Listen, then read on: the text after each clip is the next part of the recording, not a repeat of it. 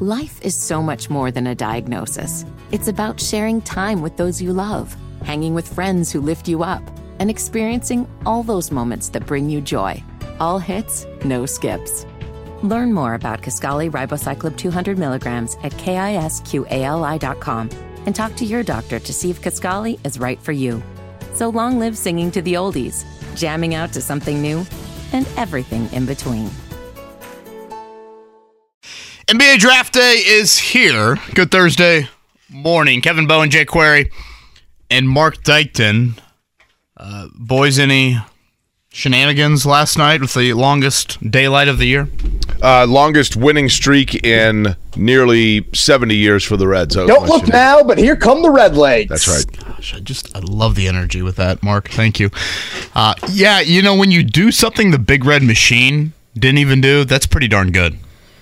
It is. I think the most amazing part of the Reds' 11-game win streak is not that it's the longest win streak ever for a team that lost 100 games the previous year. Not that, you know, is Ellie De La Cruz I don't know if that's clearly a spark for them. But it's the fact that, in my opinion, and I know that the 29 Yankees are, I didn't see them play. I didn't really see the Big Red Machine play. But the fact that the 75 nor 76 Reds ever put together an 11-game win streak is pretty remarkable. Yeah.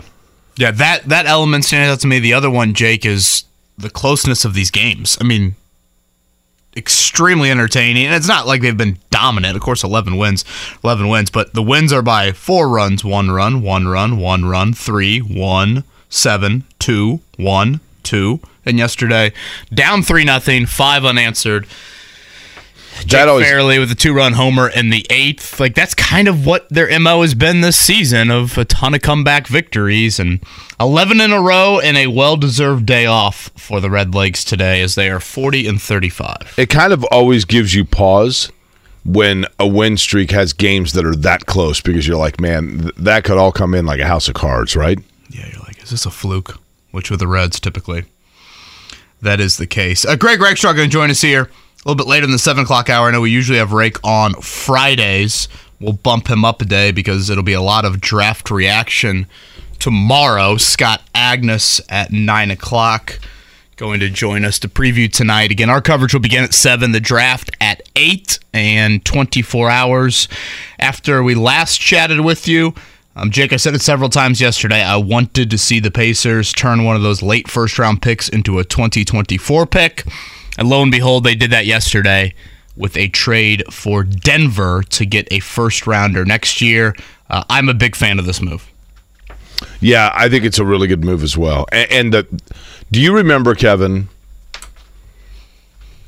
I guess it would have been last year, obviously, when we were scoreboard watching a lot for the Cleveland Cavaliers to figure out what was going to happen with that Pacers pick and whether or not they were going to get a first-round pick that year. Karis LeVert trade. Mm-hmm. Yeah. That's what this one's going to be like next year, right? Because it's conditional on like 3 different teams, and who has the worst record. It's protected in a couple of areas, but in terms of the pick for next year that they received. Yeah, I thought Tony East did a wonderful job clarifying this yesterday. Indiana trades number 29 and 32 tonight.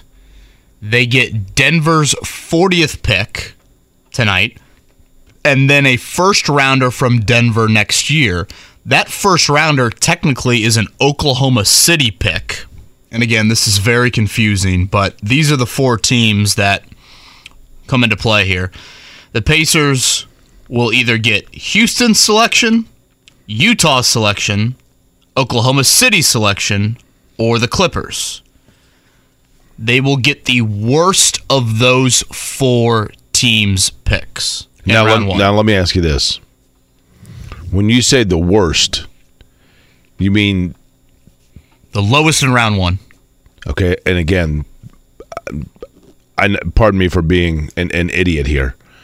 When you say lowest, to me, lowest means like 18 versus 1. Well, worst is probably the best way to describe it. The worst pick, the one closest to round 2.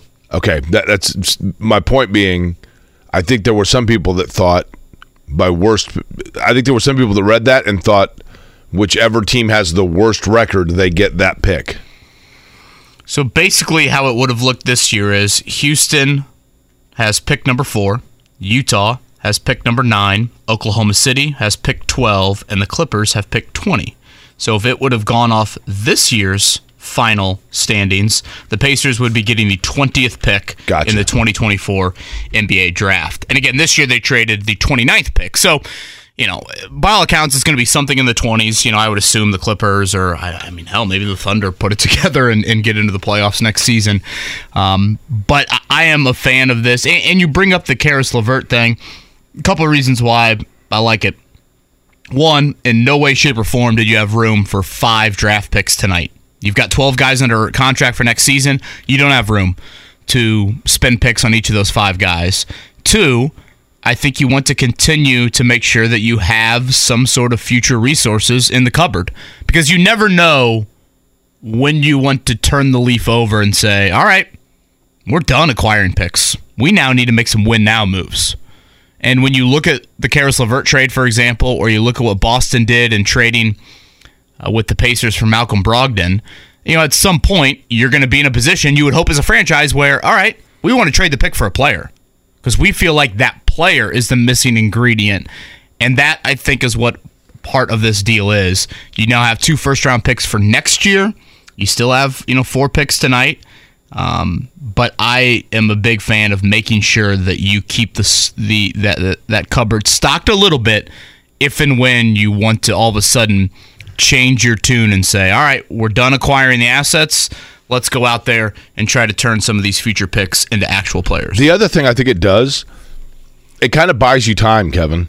Like, the Pacers this year, they have a lot of picks, or they had a lot of picks, and it was unrealistic to think that they were going to have the roster space or the room or whatever to plant all of those picks within their franchise. So this sends 2 of them out. I mean, you net 1 spot, if you will, because you're sending 2 out and you're getting 1 back for this year, kind of in the same vicinity.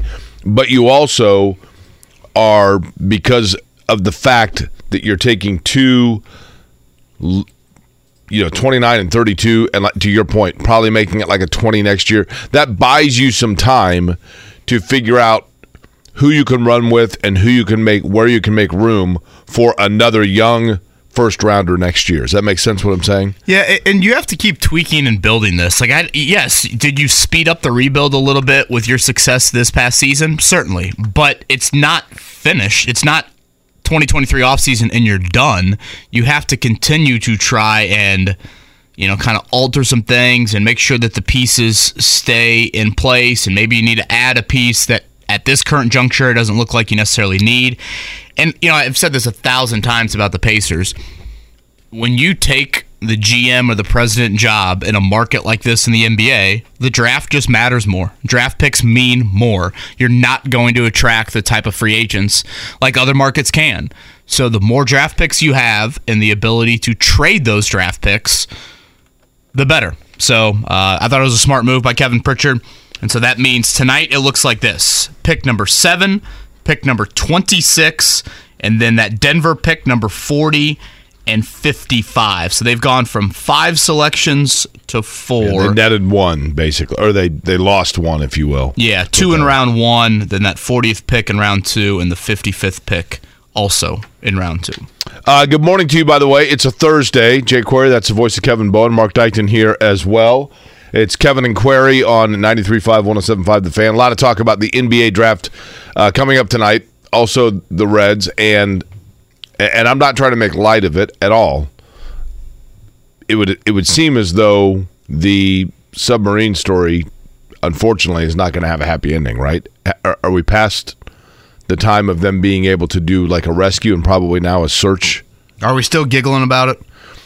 I think that here's the thing. I don't think that I'm out of bounds in saying this. It's one of those. I mean, it is such a horrific situation from a humanitarian standpoint that it's almost like there's no way to take in the news of it all than just like have to like chuckle at kind of the absurdity of.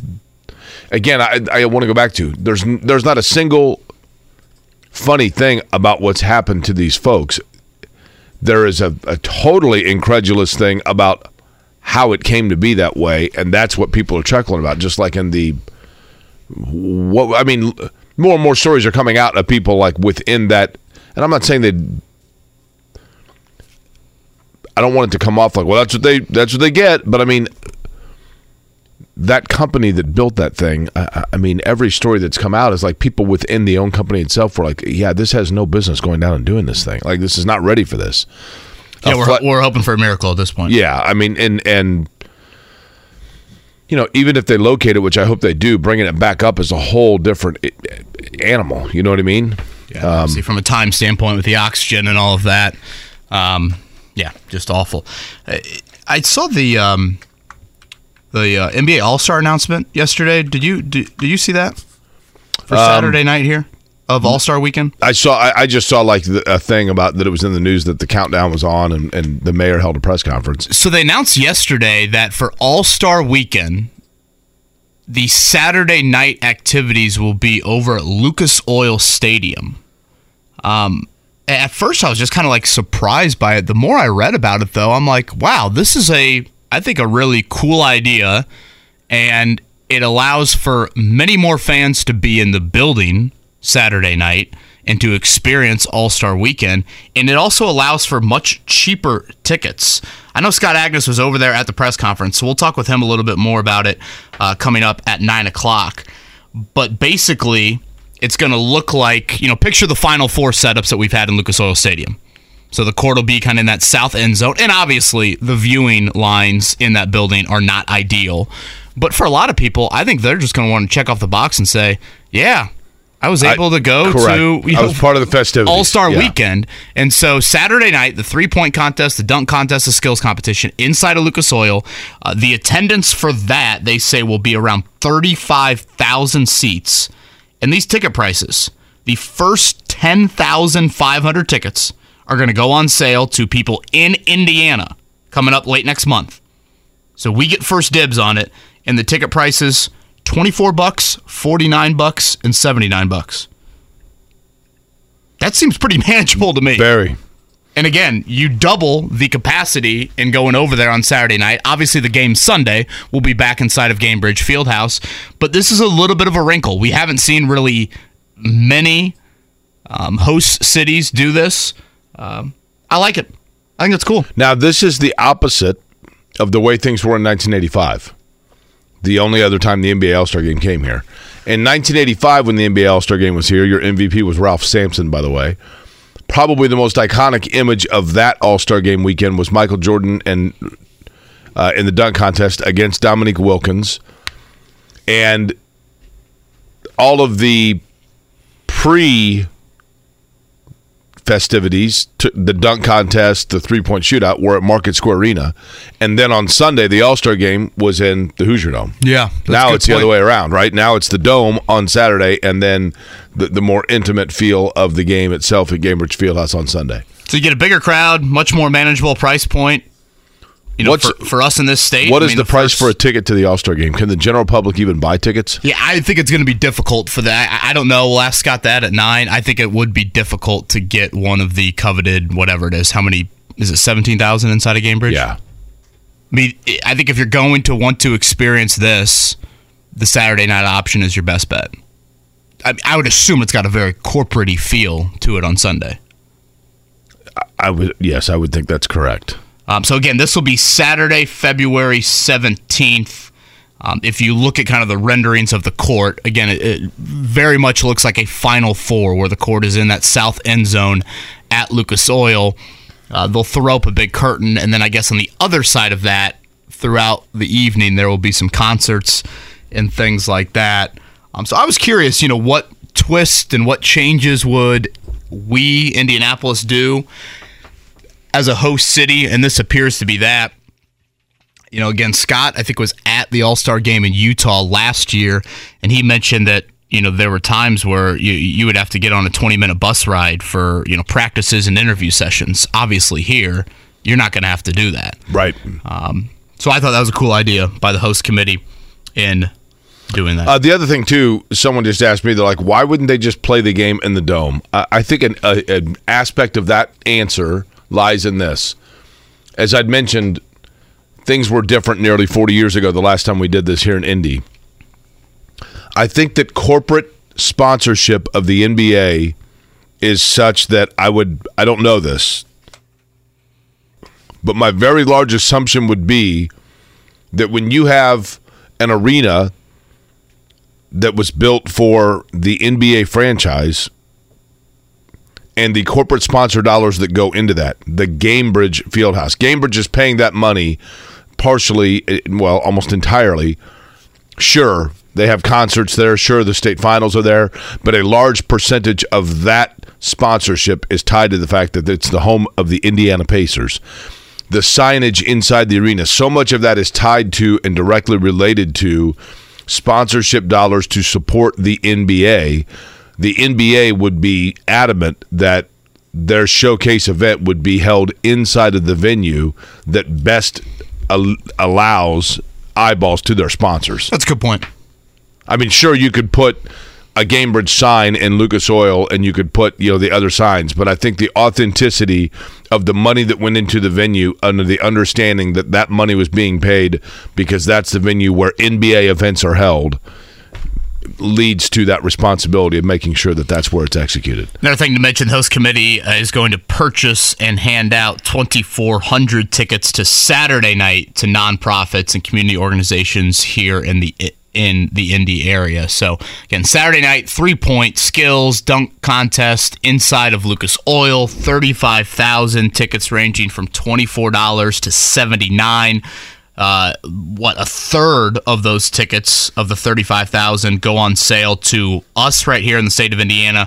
That's coming up on July 24th. So kudos to the host committee for that one. By the way, you guys had mentioned, Mark, did you finish the show Jury Duty? Yes. Is it? Did you laugh, Mark? We did, yeah. How many episodes is it? 8. And they're all like 20 minutes each? Uh-huh. Because I watched the first one, and I guess it just kind of is great laying the groundwork. I mean, there were a couple of chuckles, but I didn't find it like overly like. So does it get better? Oh, yeah. Okay. Yeah, you're laying the groundwork on the first episode. I thought it was really funny. Yeah, it's very funny. Maddie's still laughing about it. Okay. Keep going. Hang in there. Yeah, give it a chance. I wasn't ready to bail on it altogether. It was. I felt like it was getting a tough sell, and because I think Shannon was kind of like, okay. It's okay. But, I was waiting for the hijinks. Does that make sense? Because you guys were complimentary of it. Yeah, they have to. And for those who don't know, the Jury Duty show is on Amazon Prime. It's a show where this guy thinks he's on a documentary style. And that guy is not an actor, right? No, he's on a documentary style thing about jury duty, but he plays his role so well. The twist is that he is the only real person. Everyone else, literally everybody that walks the halls, that's on the jury, the judge, the police officer, everyone else is an actor. So here's my question. Because you just said that, Kevin, he plays his role so well. Well, yes, he's not an actor, but he's the perfect sort of personality and temperament to what you would want in that role. So he is literally, though, not aware of it. He's correct? Oblivious. He's in the clouds. I mean, that part alone. So once they got, this seems like a huge roll of the dice, though, because what if they got all the way done with it? Yeah, if they got you, they'd be in trouble. You'd be way too curious. Yeah. Is that a compliment? Sure. But what I'm saying is, what if they got all the way done with it, and then he was like, no, I'm not signing off on you guys using me like that. Yeah, I guess it's a risk you take, and you try to sweeten the commas and the zeros on it. I'd be holding out for a long time. Milking that. Heck, are you kidding me? Did you watch college baseball last night?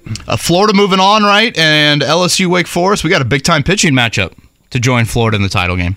Yeah, I was a little disappointed to see TCU lose. Yeah, the Horned Frogs.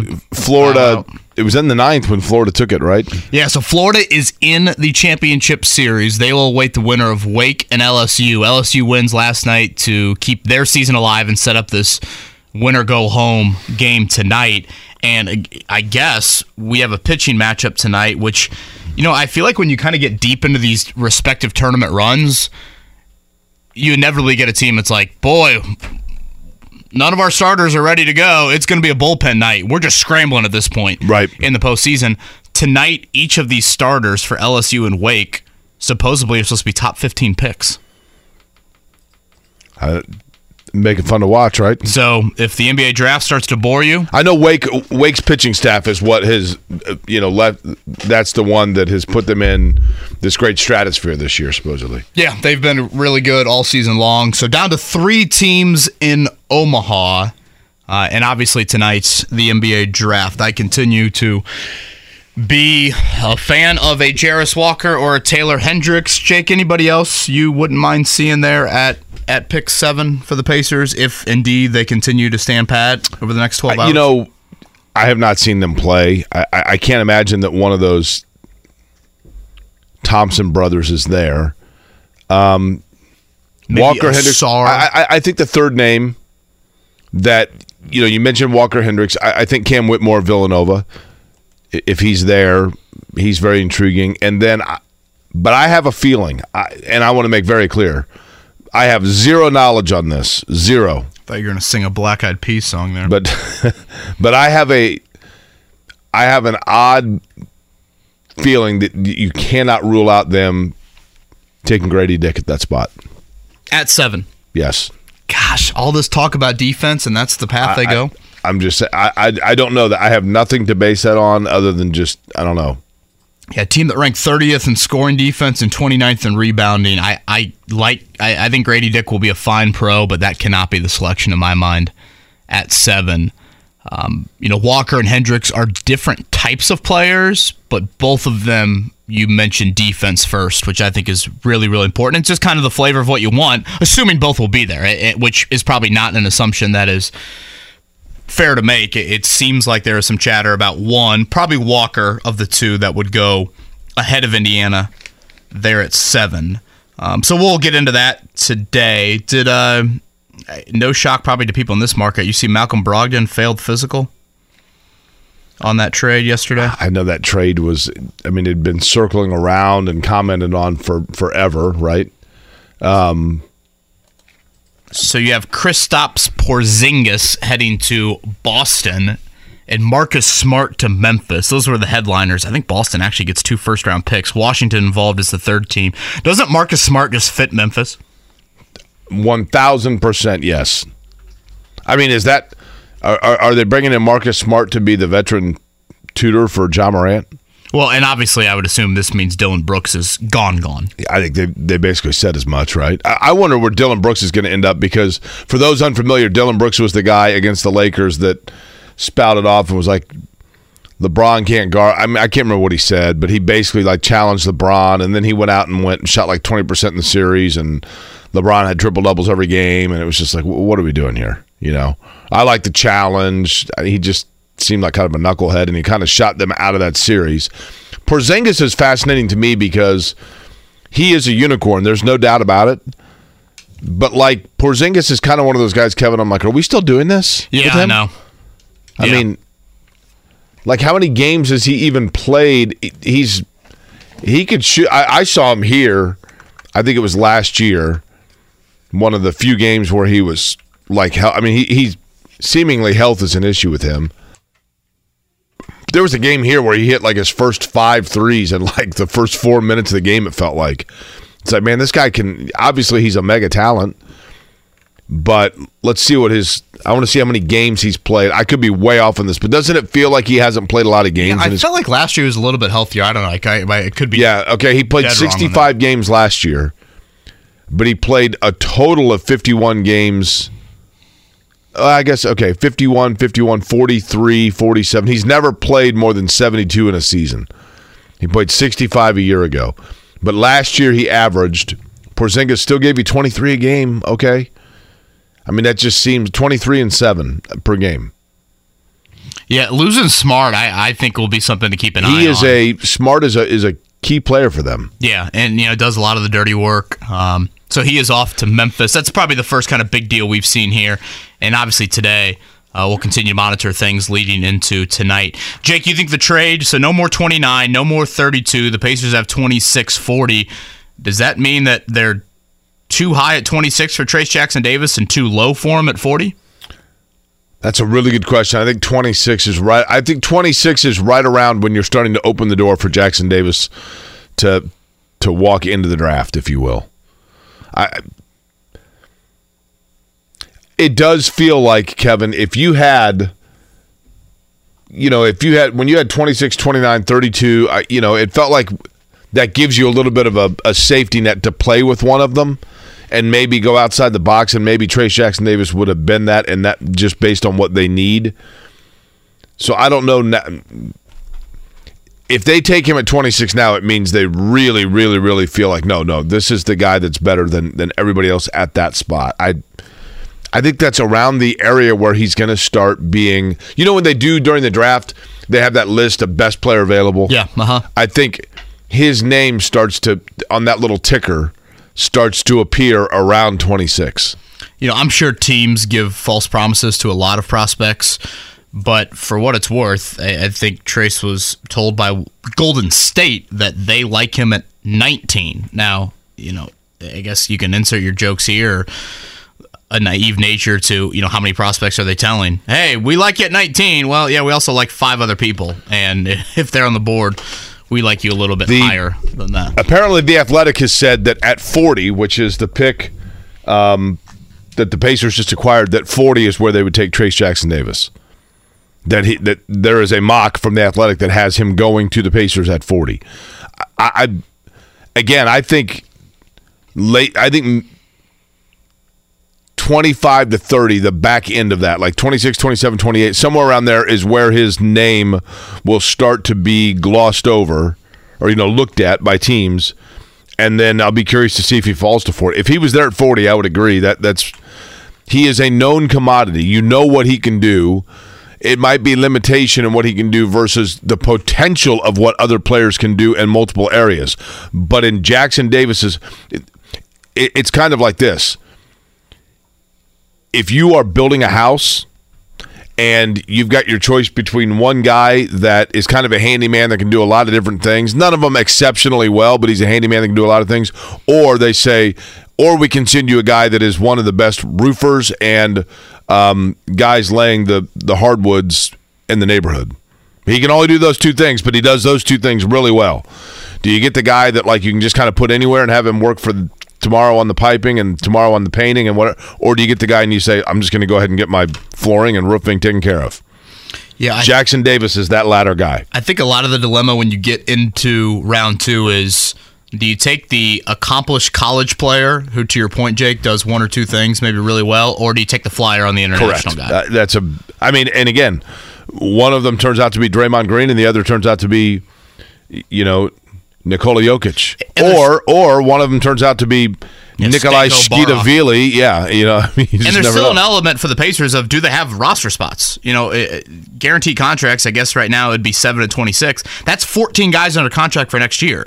You're very quickly getting into two-way deals. This is another reason why I just felt like there was no way you were going to spend 5 draft picks, and why yesterday's trade to get a first-rounder for 2024 made a whole lot of sense to me. I'm Kevin Bowen. He's Jake Query, Mark Dykton with us as well. Greg Rakestraw going to join us here in about 15 minutes. Scott Agness, more on the Pacers draft leading in tonight. I think Scott mentioned it yesterday.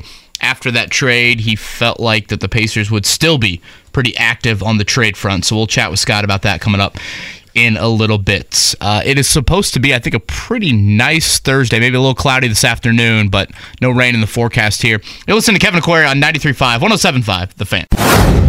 At least in most of our lifetimes, not all, most of our lifetimes for the Cincinnati Reds. Yesterday, also in Major League Baseball, Giants doubling up the Padres 4-2. It was Dodgers 2-0 over the Angels, Rangers 6-3 over the White Sox, Twins over the Red Sox, Guardians over Kevin's Athletics, Yankees over the Mariners, Nationals blanked the Cardinals, cute fella on the short end. They lost, Mark's pumping his fist, 7-2 the Rays over the cute fella. And the Diamondbacks beat the Brewers 5-1. That helps the Reds. That's fine. College baseball. College World Series tonight. It will be Wake Forest and it will be Louisiana State playing for the right to advance and face Florida in the, is it best of 3? Best of 3, correct. Yeah. Yep. So game 3 tonight. Yeah, and again, a great pitching matchup. Supposedly 2 top 15 picks going for LSU and Wake Forest. Outside of the NBA draft, you've got the Fever in Seattle tonight. They start a 4-game Western trip. And then obviously with the draft. With yesterday's news of the Pacers trading with Denver, they've gone from 5 selections to 4 in this year's draft. So right now they will be picking 7th and 26th in round 1. Again, round 1, 5 minutes long. Glorious, the NBA draft just does 5 minutes for their picks. Then in round 2, those selections are 2 minutes long, even better. They have picks number 40 from Denver and then number 55. We mentioned this in the opening segment, the trade yesterday for a 2024 first rounder from Denver is, I guess, matters about how 4 teams finish next season. In all likelihood, they will be picking, I would say, somewhere in the early 20s. Early to mid-20s. I have a game, an NBA draft game I'd like to create. Oh. Should we let Rakestraw in on this too? So it'd be 4 of us? Sure. Any tease with it, or does this need to be flushed out during the break? It's kind of like a drinking game. And there's no way to actually monitor it. So like most of our games, there's no actual like scoring to it. Oh, okay. Just but it's integrity? Correct, but it's a fun game to play. We'll do that next. Greg Rakestraw joins us on the other side. Kevin Aquara here, 93.5, 107.5, The Fan. So here is my... Life is so much more than a diagnosis. It's about sharing time with those you love, hanging with friends who lift you up, and experiencing all those moments that bring you joy. All hits, no skips. Learn more about Kisqali Ribociclib 200 milligrams at KISQALI.com and talk to your doctor to see if Kisqali is right for you. So long live singing to the oldies, jamming out to something new, and everything in between. Whether it's audiobooks or all-time greatest hits, long live listening to your favorites. Learn more about Kisqali Ribociclib 200 milligrams at KISQALI.com and talk to your doctor to see if Kisqali is right for you. A NBA draft lottery game that we're going to play. Not really, but for fun, theoretically. You ready? Yeah. We're going to have our own draft. Now, we can't do this based on pick number 1 because you can kind of, it's obvious what words may be used. So if we were to just pick a number randomly, well, for that matter, we could say for the Pacers draft pick, whoever the Pacers take at 7, assuming they stay at 7, if you had to, if you were in Vegas and you could put down on, this was a wagering game,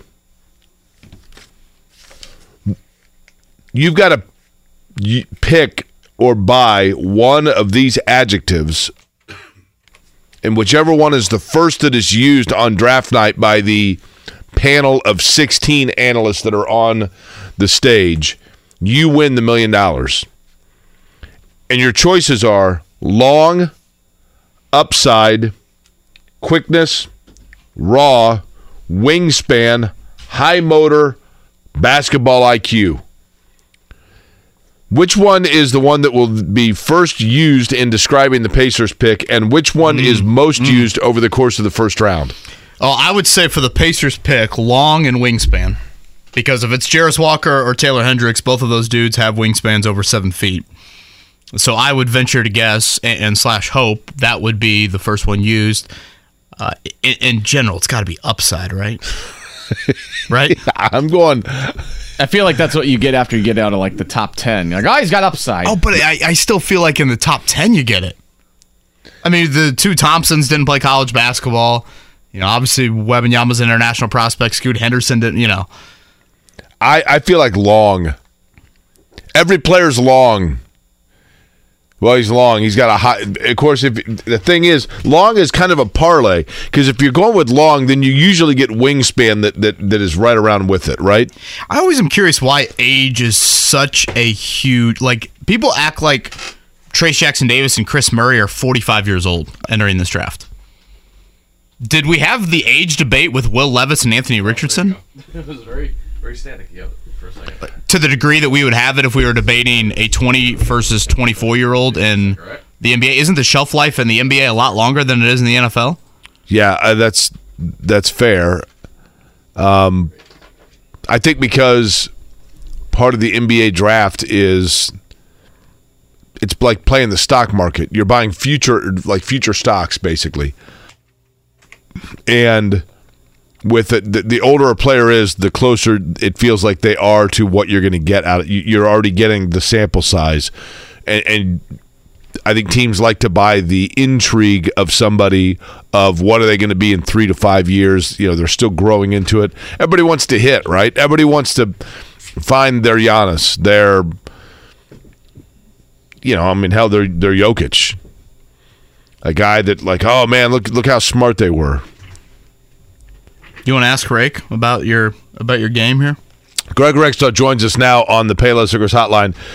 Greg, if you were to pick one of these two phrases, the phrase that will be used the first to describe the Pacers pick, and then B, the one that will be used the most in tonight's first-round television coverage, your options are long, upside, quickness, raw, wingspan, high motor, high basketball IQ. Which one of those gets uttered the most tonight? I would say long. Did you throw athletic in there? Ooh, athletic's a good one. Yep. Clearly upside, because you're drafting some freshman and international players. But for the Pacers, I would say long and defender would be what gets used the most at pick number 7. That's what Kevin's going with. Okay. Rake, are we still in that streak of an Indiana high school prospect going in round 1? I kind of forget if that streak is still alive. Yeah, I'm spacing on that one too. We have somebody taken in the first round last year as well. Well, I guess Laravia, right? Well, and Jaden Ivey. Yep.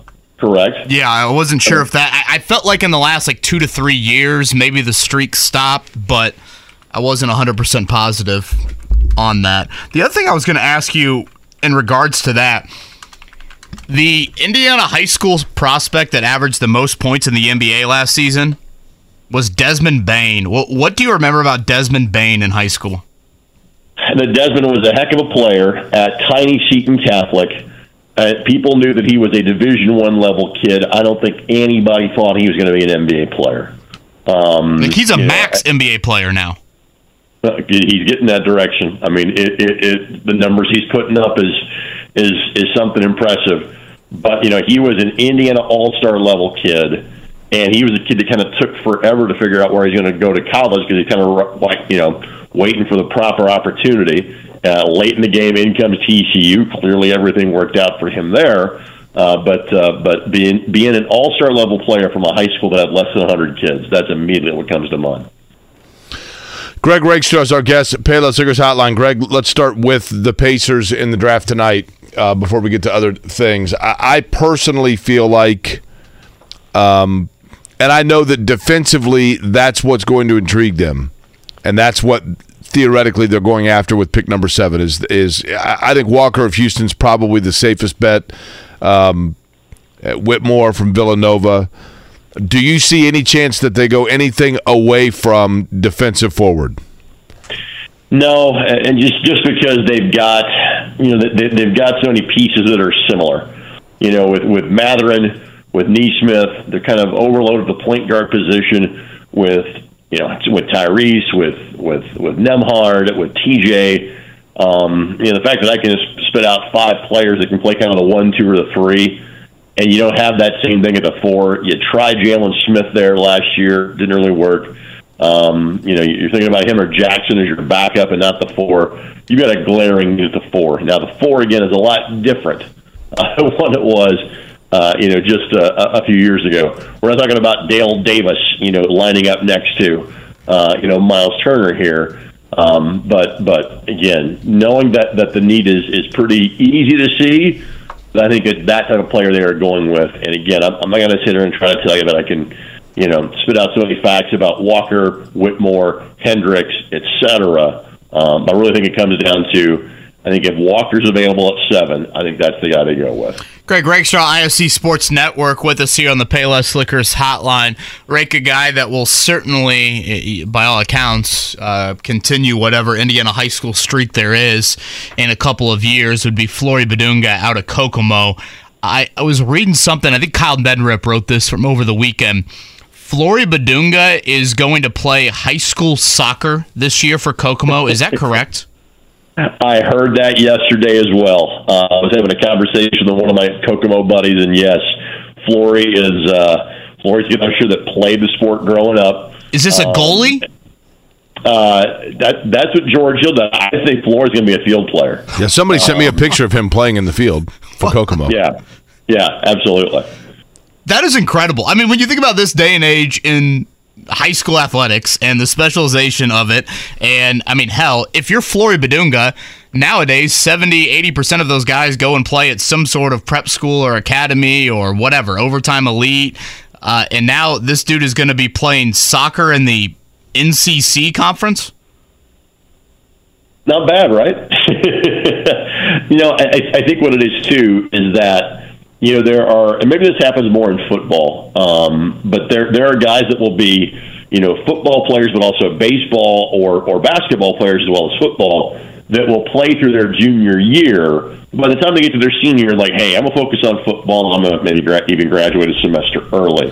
So many kids that are top-end basketball players, again, occasionally you get a kid that's really good at football or a baseball player out of that group, but normally there are kids that are specialized over the years.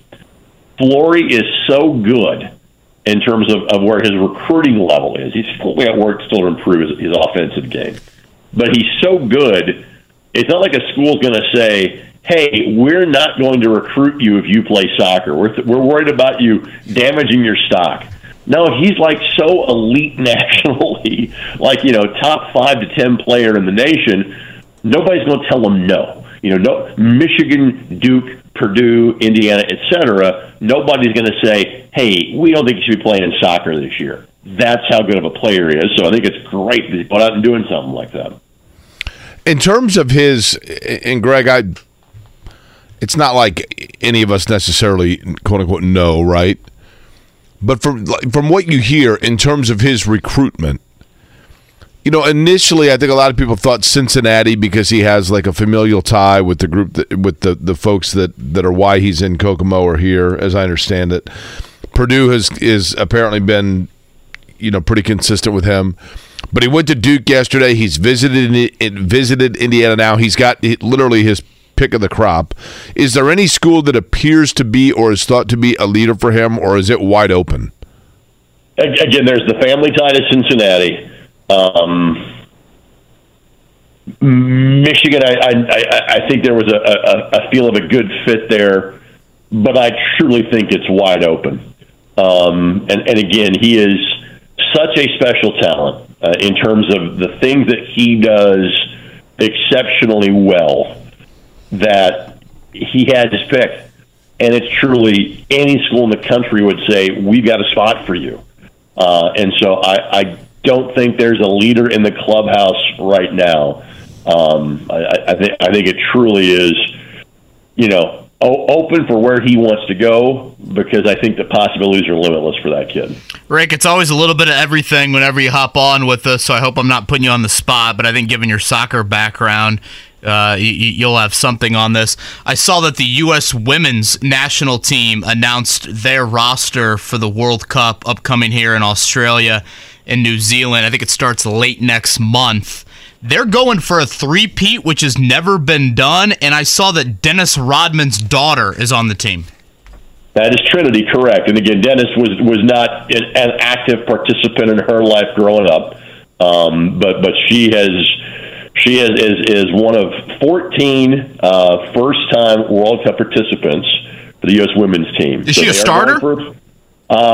She could be. I mean, thing is, on a World Cup roster, you're taking 23. Right. And so you're not, other than the backup goalkeeper or two that usually don't play, everybody else is usually going to see some time. And so, she's one of the better players in the NWSL, the National Women's Soccer League. So she's a very talented player. And so I think she's going to start. And if not, then she's going to see some minutes at some point in time. It's kind of the way that things shape up. So our team is the two-time defending champs. I'm not sure we're the best. I mean, we're going to be one of the favorites. We always are.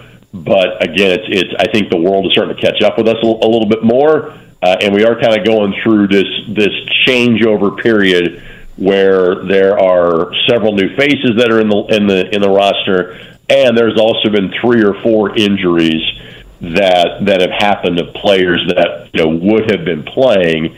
The latest one being Becky Sauerbrunn, who would be the team captain, that can't go because of an injury. So we're always a threat to win it. I don't think that we are I wouldn't say we were the slam dunk favorite the last couple of times, but we were the favorite. I think we're one of a few favorites this time around. Jake, you care to guess the 3 other countries in our group? Now, this is the Women's World Cup coming up late next month. Right, but the group is not necessarily like regionalized of the world. No, right? 2 from Europe and 1 non-European country. Yeah, I can't believe I didn't know this. Croatia, one, right? Denmark. Okay. And then, really a sleeper in this whole thing, Guyana. I feel like we could be guessing for an hour for the 4th country. Netherlands and Portugal would be the 2 European countries. Okay. The 4th country, Vietnam. Really? Rick, I was shocked to see that. It's part of the growth of the game. The field has expanded over the course of the last couple of World Cups, and so you get some more unique nations that qualify. I think we put it on Thailand like 11-0 or 13-0. I forgot about that in the last World Cup, and we were deemed to be poor sports because we ran it up a little bit. I don't know about the strength of this Vietnamese women's team, but I would be thinking that maybe a similar result could be in order in the group stage opener for Team USA on July 21st. July 21st. By the way, Vietnam is supposedly, from everything I've ever read, absolutely gorgeous. Like really? Literally, yeah, one of the most. Yeah, just a beautiful country. Greg, appreciate it. Enjoy the. Hopefully, the dry weather today, and always a pleasure. Appreciate it. See you guys. Greg Rakestraw on the Payless Liquors Hotline. Scott Agness coming up in an hour. 8 o'clock hour, more on the draft. And I have a question for you guys that falls under the category of am I being a jerk? We'll put it that way. Am I being judgmental? How's that? Wow. Am I being judgmental? I have a question for you no guys bias about that. from Mark and I's answer on the 8 o'clock hour. It's Kevin and Corey, 93.5, 107.5 The Fan. Life is so much more than a diagnosis. It's about sharing time with those you love, hanging with friends who lift you up, and experiencing all those moments that bring you joy. All hits, no skips. Learn more about Kisqali Ribociclib 200 milligrams at KISQALI.com and talk to your doctor to see if Kisqali is right for you. So long live singing to the oldies, jamming out to something new, and everything in between. I'm going to cruise through a bunch of the latest mock drafts to see kind of what the consensus is for where the Pacers are going at 7. I think it's probably Walker from Houston seems to be the consensus. We'll get into that in just a minute. I got a question for you guys. I need you to tell me if I'm being too judgmental. Do you find me to be a judgmental person? If I was writing like a positive press release on you, I'd probably use a different word. But, we could find a synonym that maybe sounds a little bit better. So, my buddy Tony, bingo card, he's my Clemson buddy down in South Carolina. Not Tony Katz. I'm not that he's not a buddy, but different Tony. So, my buddy Tony in Clemson, who I love like a brother, and his wife Diana, their son, I love them. Fabulous people. But they are... And you guys have children, I do not, so I'm going to defer to you guys here. They're all in on the Disney stuff. They go to the Disney cruises. They go to Disneyland on the regular. Of course, I don't think it's very far from where they live in South Carolina to Orlando. It's probably a short flight or not, maybe even like an afternoon's worth of driving. I don't know, but or like a long day drive. But they go, literally like 4 or 5 times a year, they're doing Disney-related stuff. Now, the Disney thing is like that, right? Like, people get in on the Disney thing, and they're all in, right? Yeah. Uh-huh. And that's cool. So, a couple of days ago, I noticed on social media, they're posting that they're getting ready for the trip of a lifetime to Paris. And I'm like, oh, gosh. And I hate is the wrong word. I try not to be that guy of like, you're going to such and such, you got to do this, you got to do that. It's like, whatever. there's a restaurant you got to try. And yeah, there's 50,000 restaurants in Paris. I'm glad that you enjoyed that one while you were there, etc. So I try not to be that guy, but I simply texted Tony and said, "Oh my gosh, Paris was amazing when I was there. The one thing that I most enjoyed that we did was a bike tour of the city at night. It was just fabulous. The weather was perfect. But, have a great time, whatever." So I'm looking on social media this morning as I'm getting ready because, of course, they're like 6 hours ahead, right? So they're already off running their day. So they landed, and then yesterday they did like the Eiffel Tower and the Eiffel Tower was the one thing that they did. And I'm sure they're jet lagged or whatever else. And then today there's the video or the picture of them, and they're on the train, and they're going to Disneyland Paris. Yeah. Now, checks out. Okay, my only thing is, and this is where I'm wanting to know if I'm just a judgmental 50-year-old with no kids. It seems to me, I'm like, if you're going to go all the way across the ocean to a different country, to a city like Paris that has the greatest art museum in the world and, just fabulous neighborhoods and history and everything else, like, it seems odd to me to go do something that is just the same version of what you have in Orlando, but the mouse is now French. Am I off base here? Well, you could go to cemeteries in different cities. You could go to cemeteries anywhere. True, but different, because the cemetery that I would go to in Paris, I am seeing different people and different architecture and whatever else than I would see in, like, Chicago. If you go to a theme park, though, like if you go to like Holiday World here, or you go to Six Flags Great America in Gurnee, Illinois, I mean, okay, there's a carousel here. But I don't know, but wouldn't the Disneyland Paris be very similar to Disney World in Orlando? They have different I guess things. that's why you go, to see if it is the same. You want to compare basically, and contrast. And I'd be curious to know how old the kids are. I mean, it's not like they can really do any activities, I'd assume, without the kids. Yeah, let's just leave them at the hotel and get a babysitter. I would assume your activities have got to be kid-centric. Hey, kids, you want to look at some art? I think their son... tours at night probably isn't going to fit the mold for that. Oh, there were a bunch of... The bike tour, let me rephrase that. The bike tour, which, by the way, if anybody's listening, I will be that guy when I say this. If you go to Paris or Barcelona, because I did them both, Fat Tire is the name of the company, and they do like English-speaking bike tours. There were a lot of kids on it because there were a lot of the group's like 15, and we had a family from Indianapolis actually in our group. Their son, I think, is 12. I think he's 12 years old. So the bike tour is like from 5 p.m. to 7:30. It's not like it's like in the middle of the night. Fat Tire, also a solid beer, by the way. It is a solid beer. Yeah, I just can't see the 12-year-old loving art museum tours, but that's me. Okay. It's the old saying of when you take the kids on vacation, you, as parents, you then need a vacation for yourself. It's not truly a vacation. Mark can probably speak to that. Yeah. A little bit better, and certainly just spend time on so one. So if you went to Paris with your 12-year-old, you wouldn't take them to see the Mona Lisa? I would have to think of what I was like at 12. I mean, maybe that's a stop at some point, and I don't know. Maybe that will be a stop for them. Maybe night one is just cross off the old Disneyland Paris thing. Definitely would take them to the Eiffel Tower. Mona Lisa, I don't know how much interest they would have at 12 years old. Well, didn't your parents take you to places when you were 12 that you didn't have interest in at the time? I mean, they brought me to on a wine tour, and then I went on drink or anything. In 8th grade, we went on a trip to Washington, D.C. as a school group, and we went to like the Smithsonian and saw the Hope Diamond. And I don't know at the time how much it meant to me, but I went to the White House. I got stopped by Secret Service in the White House, by the way. Oh, that's a shock. Yeah.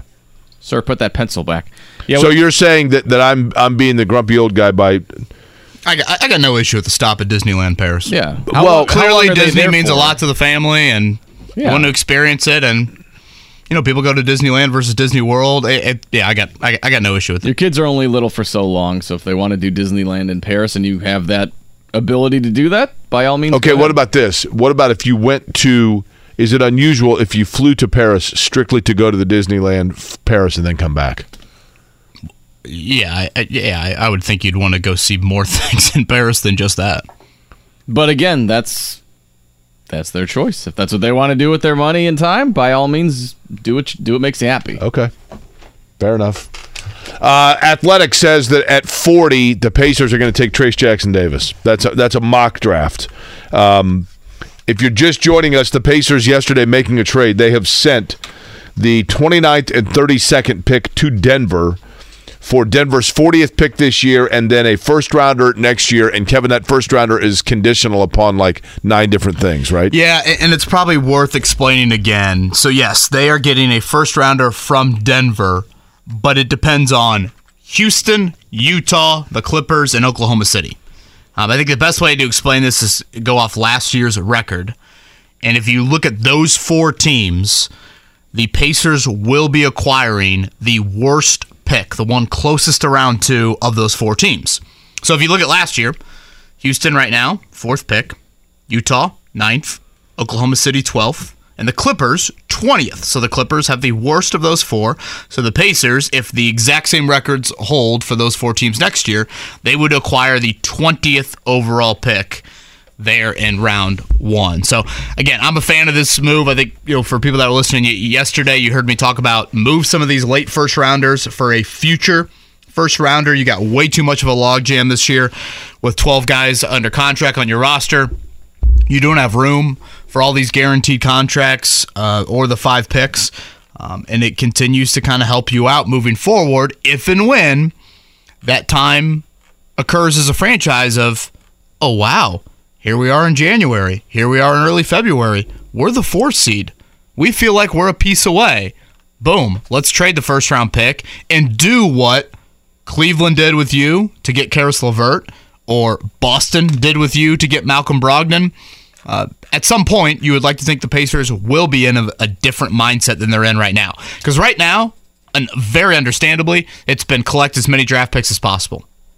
Now they've reached a point where that's not of extreme importance. I think they're going to get to a point where, okay, let's have some flexibility with turning those draft picks into players. So I am a big fan of what they did yesterday. I think it's funny when you have a first-round pick like Indiana has acquired for next year that's been traded 4 times. No, it's so confusing. It's like a hot potato pick. Here's a first-round pick that no one seems to want. It's so confusing. Well, then figuring out, it's top 10 protected. I know. Lottery. Top 4 protected. Yeah. By the way, for those that don't know, protected means the following. I assume most people know this, but if you're listening and you're not overall dialed in or paid that close attention, a protected pick, you will hear, for example, and it's not necessarily applicable in this case, but for example, the Pacers had a pick last year. They had Cleveland's first rounder that was lottery protected, meaning that if Cleveland got into the lottery, they maintain that pick. You only get the pick if Cleveland had not been in the lottery. That pick that Indiana got when it originally was Houston's pick was called top 4 protected, meaning that if Houston had ended up with a top 4 pick, they hold on to that. They don't have to trade it away. It then defers to another year. It does get pretty confusing, admittedly. When you look at the 2 guys that I've mentioned the most over the last month or so, again, I would be totally content if the Pacers ended up with Jarris Walker or Taylor Hendricks tonight. They are similar in some ways, and they are really different in other ways. I think most people want Walker ahead of Hendricks. I don't know if that has to do with maybe just more prominence with Walker being a Houston guy. They obviously were a 1 seed. Really hyped freshman entering Kelvin Sampson's program. The difference is Jarris Walker, very physically imposing. You look at him and you think that dude is 19. He's 6'8", 230, 240, just a grown man. Long wingspan. I think the major pros to him are a versatile defender, can really rebound it. If you look at the NCAA tournament, he had some big games, rebound and blocking shot-wise, against Miami, against Auburn. The question, is that jump shot consistent enough? I think he was 34% from 3, and so offensively, I think people look at him and think he's a little bit more of a field player. Kind of moves the ball, not some dead-eye shooter. How high is that ceiling on the offensive end of the floor? Whereas Hendricks, body type-wise, I think is much just lankier. I've seen some people compare him to a poor man's Jaren Jackson Jr., so not as thick. He's not skinny by any means, but not as thick as Walker. Again, another big wingspan. Probably the biggest pro to him is he is a much more accomplished shooter. He shot at 40% from 3 last year. Good rim protector, probably more of a rim protector than a guy like Walker. But again, still a versatile defender, maybe not quite the rebounder that Jarris Walker was at Houston. And I think there are some questions about, is he a playmaker for you on the offensive end of the floor? Or is he just a spot-up shooter? So to me, it's kind of the flavor of what you want if both are there, which I think there are questions about both of them being there on the board. But again, I am a fan of either of those selections at number 7. Taking a look at some of the mock drafts, which I always say are good to mock, but they give you an idea, right? Yahoo, Jarris Walker. They have him going to Indiana at 7. Then with the other picks, Maxwell Lewis and Jalen Wilson, the guard out of Kansas. Bleacher Report, Hendricks, along with Jet Howard and G.G. Jackson. G.G. Jackson, I think he's the youngest dude in the draft. Yeah, he's a South Carolina, right? Mm-hmm. Shooting guard? Yeah. SB Nation, Jarris Walker, James, I'm hoping I'm saying this correctly, Nagy, who is a center out of Barcelona, and then with the 40th pick, Trace Jackson Davis to Indiana. And DraftKings, Cam Whitmore, 7th overall. And then the kid with the second pick, the 26th pick, Olivier Maxence Prosser out of Marquette. They don't go into the second round, so it doesn't say who they think the Pacers would take 40th. I think there are those that feel like if the Pacers took Trace Jackson Davis with the 40th pick, that it would be, you're going to get those people that are like, well, they're trying to sell tickets, like when they drafted Damon Bailey in 94, trying to sell tickets. I think in the case of Trace Jackson Davis, they do think that he can do some things, honestly. So you don't think he'd be on the two-way deal? You don't think he'd be a little Mad Ant action with that second-round pick? I mean, that if they drafted him there, probably, yeah, that's possible. But again, I'm going to go back to what I was told about Trace Jackson Davis throughout his workouts and tryouts and the quote-unquote the process. And that is he does what he does very well, which is rim protect and rebound. And he is starting to show he can do other areas better than what he has shown. Think there's any part of Trace Jackson Davis is like, I don't want the Pacers to draft me? Yes. Having nothing to do. I mean, he's not going to say that now. Sure, and he'll be grateful for the opportunity, but God, there's got to be an element of like, do I really want to constantly answer Dale Davis questions and everyone's going to notice me? And here's all the over other town. thing. And expectations, I think, naturally will just be higher. In addition to that, he if when you get out of college,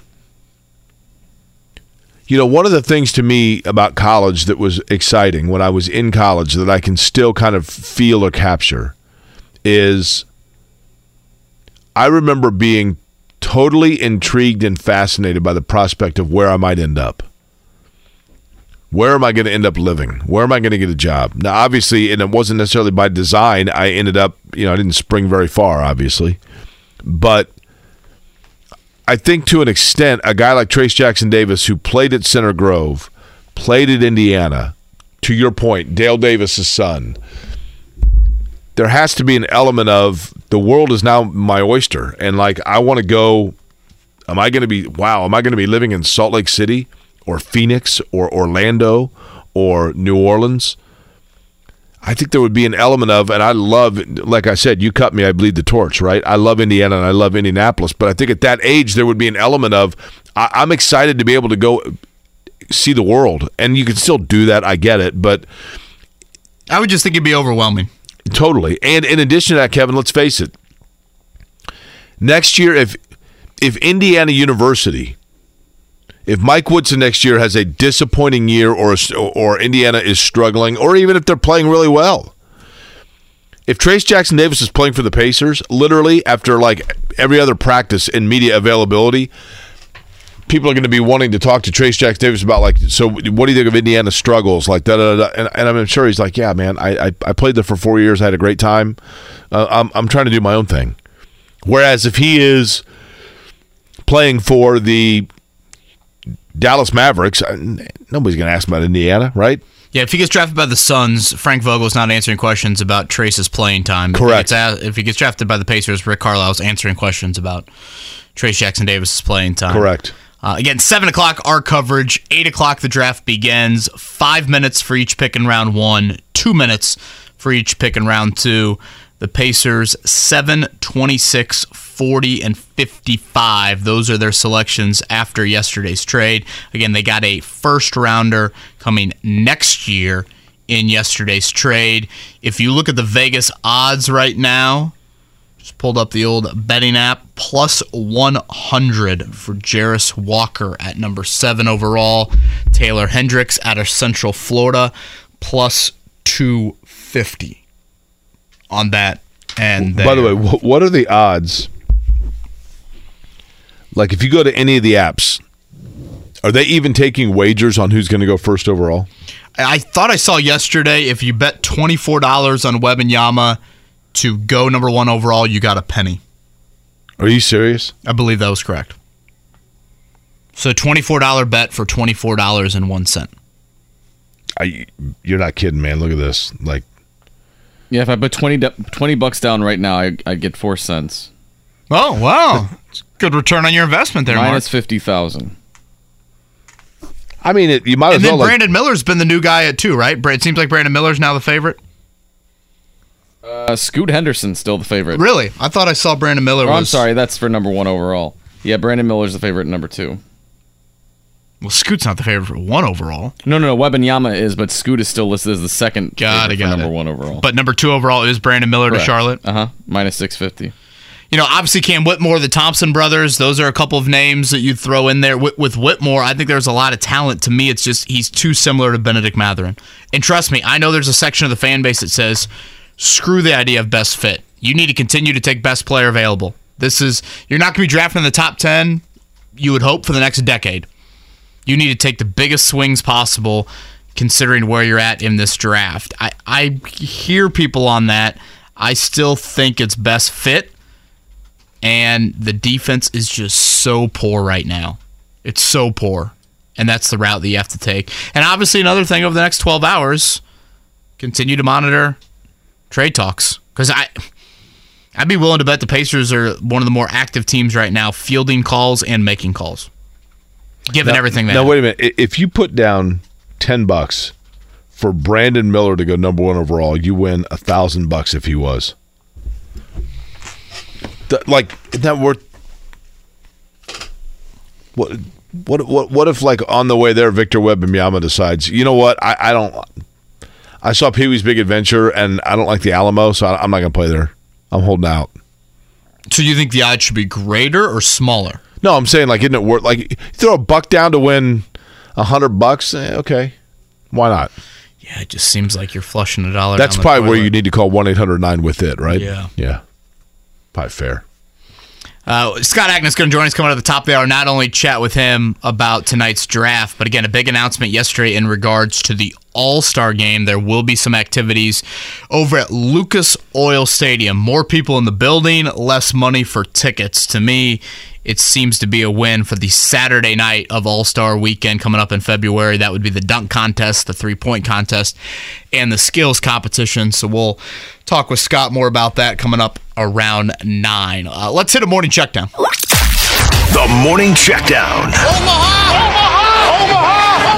On 93.5 and 107.5 The Fan. Don't look now, but here come the Red Legs. Yeah, baby, 11 in a row for the Red Legs. The Big Red Machine did not accomplish that. You've got to go back to, is it 57 or 67? 57. 57 for the last time the Reds won 11 in a row. In true Reds fashion, yesterday was not some walk in the park by any means. They got down 3-0. It was 3-3 in the 8th. Jake Fairley hit a 2-run shot.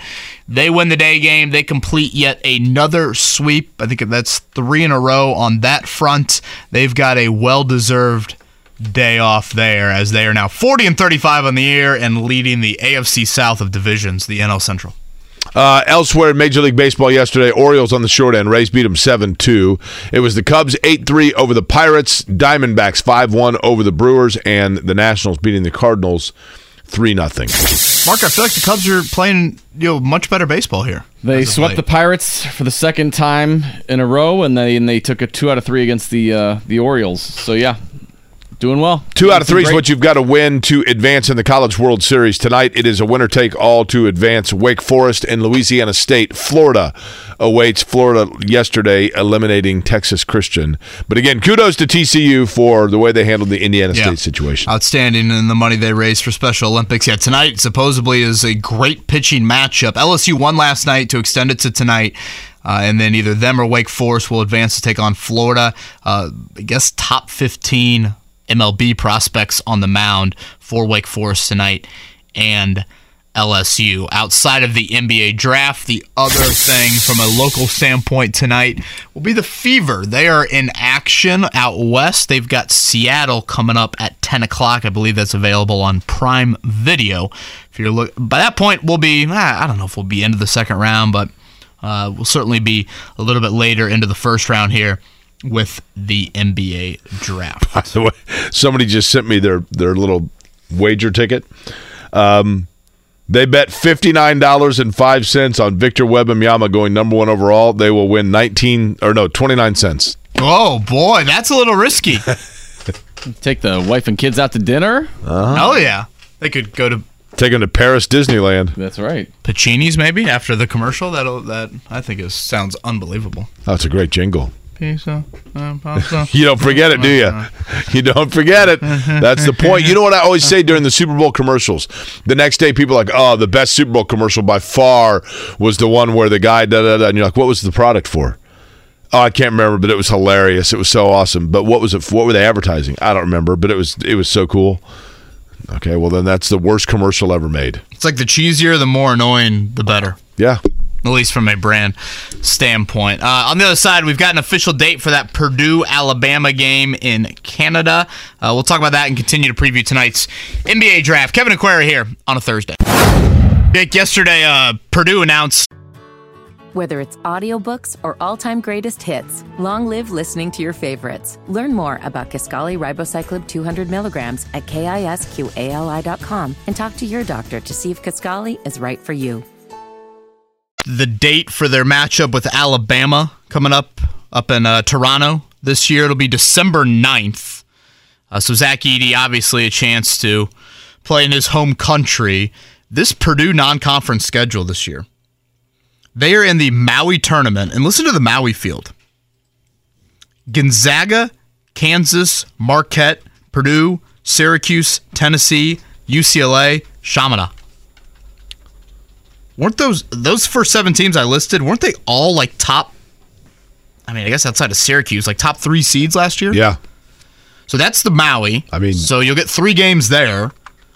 And then they've got Alabama on December 9th in Toronto. The following Saturday, we saw the announcement, I think it was last week, of them playing Arizona here in Indy at what is that new Hoosier Classic. Used to be the Crossroads Classic. Purdue is upgraded from Davidson to Arizona. That Davidson game was kind of a battle last year. That's a really good, strong non-conference schedule. It kind of got me thinking back to, I remember we had Dane Fife on, I think it was right after Purdue lost to Fairleigh Dickinson, and he was chatting a little bit about why at Michigan State they seem to have so much success in the tournament. They obviously had good regular season success as well, but the tournament, of course, has been where Tom Izzo has really thrived. And I remember Dane telling us how Izzo's goal in the non-conference schedule was to play a team from every major conference. So you kind of got a feel of, okay, this is what the ACC is like. Yeah, this is what the Big 12's like. You look at Purdue's schedule this year, it's got a lot of that in Alabama and Arizona, of course, and then, just by luck of the draw, luck of the bracket, you're going to play 3 teams that are in various parts of the country, various conferences coming up in the Maui as well. So, again, I don't know if that all of a sudden, that means they're going to beat the mid-major come in March. I don't know, but it certainly is a challenging and notable non-conference schedule. The one thing I've always felt, I've said this before, if I was the head of a college basketball program, Indiana, Purdue, whatever it might be, I would just pick probably 1 or 2 middle tier of Power 5 conference schools and do a home and home with them each year. Give me a conference, top of your head, Kevin. The Big East. the Big East. So, like, you know, when you think of I'm trying to think who would be like just a mid-tier team in the Big East, like a solid team, but Providence. Yeah, Providence, perfect. Hey, let's do a home and home with Providence. Let's do a home and home with Oklahoma State. You know, with even for that matter, Arizona State. You know, whatever, just to get. Did you laugh there, Mark? No, you said Arizona State. I'd sign up for that. Would you get lost with the extracurriculars while you're in? I'd be riding the bench, but I'd have something to Have look we checked at. on the Diked-in curfew here? That's right. But you get what I'm saying, though, right? Yeah. Just to me, that just adds more value. I get it. You want to be able to also play, you know, your Hoosier Classics to be able to get some of your further down your bench some minutes and rep and build some depth. I get that, but I just think there's a lot of value in those games, and you don't necessarily, you shouldn't have to go play in tournaments in order to acquire them. I am a fan of the home floor, home and homes. Like, I love that Indiana and Kansas did what they did last year, and now it's going to be at Assembly Hall this year. Like, that to me is awesome. Indiana's non-conference. They obviously have that Kansas game at Assembly Hall. They will play Auburn in Atlanta. I mean, Georgia has turned into a bit of a hotbed for Mike Woodson from a recruiting standpoint. So they're going to play Auburn, Bruce Pearl down there.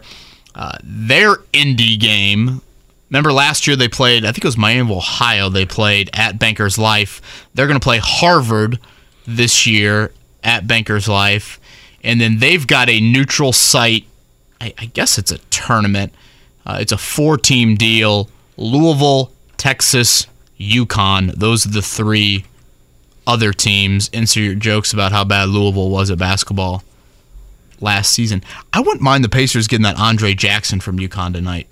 Maybe at 26. I'll tell you, the kid He can't shoot, but he can make a whole lot of winning plays. The kid from Utah, from UConn, that I'm intrigued by in this draft is the Hawkins kid. Yeah, Jordan Hawkins, yeah. He's probably, late lottery? Yeah, probably teens. mid-teens, right? I mean, but his ability to shoot just off the curl, and I mean, he has, this is probably a stretch, at his, ceiling, if you will, he has like Reggie Miller / Klay Thompson look about him. I'm not saying he's that level player, but that dude be sprinting off screens, and I'd be like, gosh, he looks out of control, and then boom, all of a sudden he catches it. His form was beautiful, and he's a lightning in a bottle guy, right? Yeah. Well, he gets hot, and it's like, holy cow. Without a doubt. Greg points out, Purdue's non-conference last year. Yes, West Virginia, Duke, Gonzaga, Florida State, and Marquette. Yeah, Purdue is, I think, pretty annually played a good non-conference schedule. You continue to challenge yourself against those teams, and I've said this numerous times about Purdue. Certainly, you need some tweaks roster-wise, and we'll see an injection of a Miles Colvin. What does he do? He's on the U19 U.S. team. Clearly, they think very highly of him and his athleticism, and that will be something that I think will be welcome at Purdue, even though at times probably with Heritage Christian, you were like, oh man, are they not winning a little bit more? Darts at the dartboard. I think if you continue to challenge yourself in the non-conference, tweak some things, particularly athletically with your roster, I think eventually it's going to fall your way and you're going to make a run. By the way, in terms of the NBA draft, Kevin, if you were a GM, what's the magic line of where you transition from guy like honed in on player versus flyer? Like, if you're going to take a flyer on a guy, if you're going to say like this has boom or bust potential, what's the, you need to be beyond what pick in the draft where you then feel like, okay, I'm not bypassing on a sure thing now. Yeah, that's a great question. Boy, I think so much of it depends on where you're at as a franchise and as an organization. Like, do you think that you're just a piece away? Do you view yourself in the light of, hey, we've got a log jam here and we feel really good. I don't think a rookie's going to impact our group. We're willing to take a bit of a flyer. That's a good question. I don't know if there's like a specific kind of threshold of a number-wise. This obviously looks idiotic looking back on it. But when the Pacers drafted Goga, there was a part of me that's like, oh, I understand what the Pacers are thinking here. Now, they drafted Goga and then didn't move Sabonis or Turner for a couple of years, and it's like, okay, you're never going to get a true evaluation on Goga. Like, you have all these centers, and what are you thinking here? Like, at some point, if you're going to make a selection like that, you've got to properly evaluate him. And honestly, and we don't need to go down this path, if you look at when Goga has gotten kind of a small run in the NBA, there's been some moments where it's like, oh, wow, he's averaging like 14 and 8 in 20 minutes of action. Where I thought the Goga pick was at least interesting, it was at a time where Giannis and Jokic, and I guess to a degree Embiid, were all starting to emerge as like, oh wow, these are the best players in the NBA right now. And the international angle, Jake, I think is one that teams are going to continue to try and fall in love with, particularly smaller market teams. Because what have we seen? Embiid, been a Sixer the whole time. Giannis, been a Buck the whole time. Jokic, been a Nugget the whole time.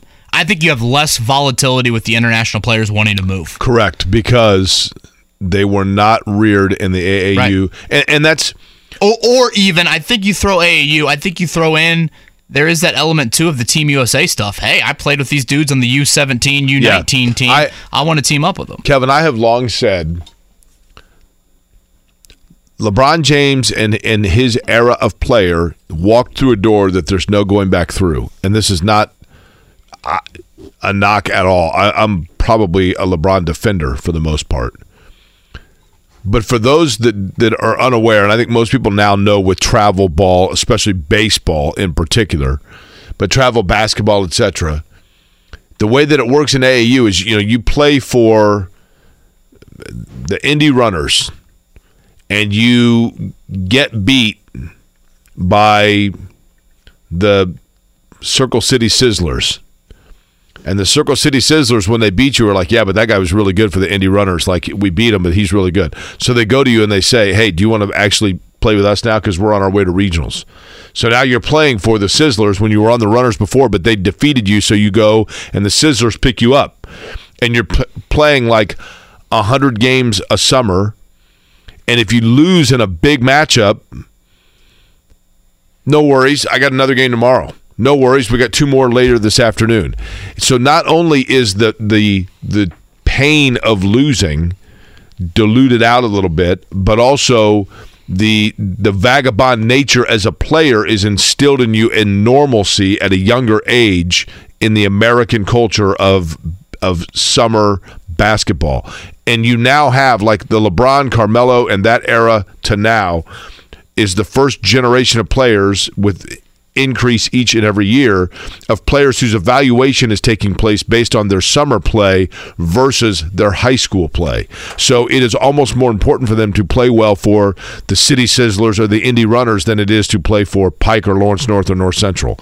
And so it is a different mentality once they get into the NBA. I have always said, when LeBron and Dwayne Wade and Chris Bosh and the dream team of that, and people had a problem with it and whatever else, I'm like, that team was put together during like a Nike All-American camp in a dorm somewhere 10 years prior, where they were sitting around and they're like, man, we get to the league, like we could do some things. Let's try to play together in the league. And I would guess, I don't know this, but I would guess that Michael Jordan had never met Scottie Pippen until the day that they were partners on the Chicago Bulls or around that time.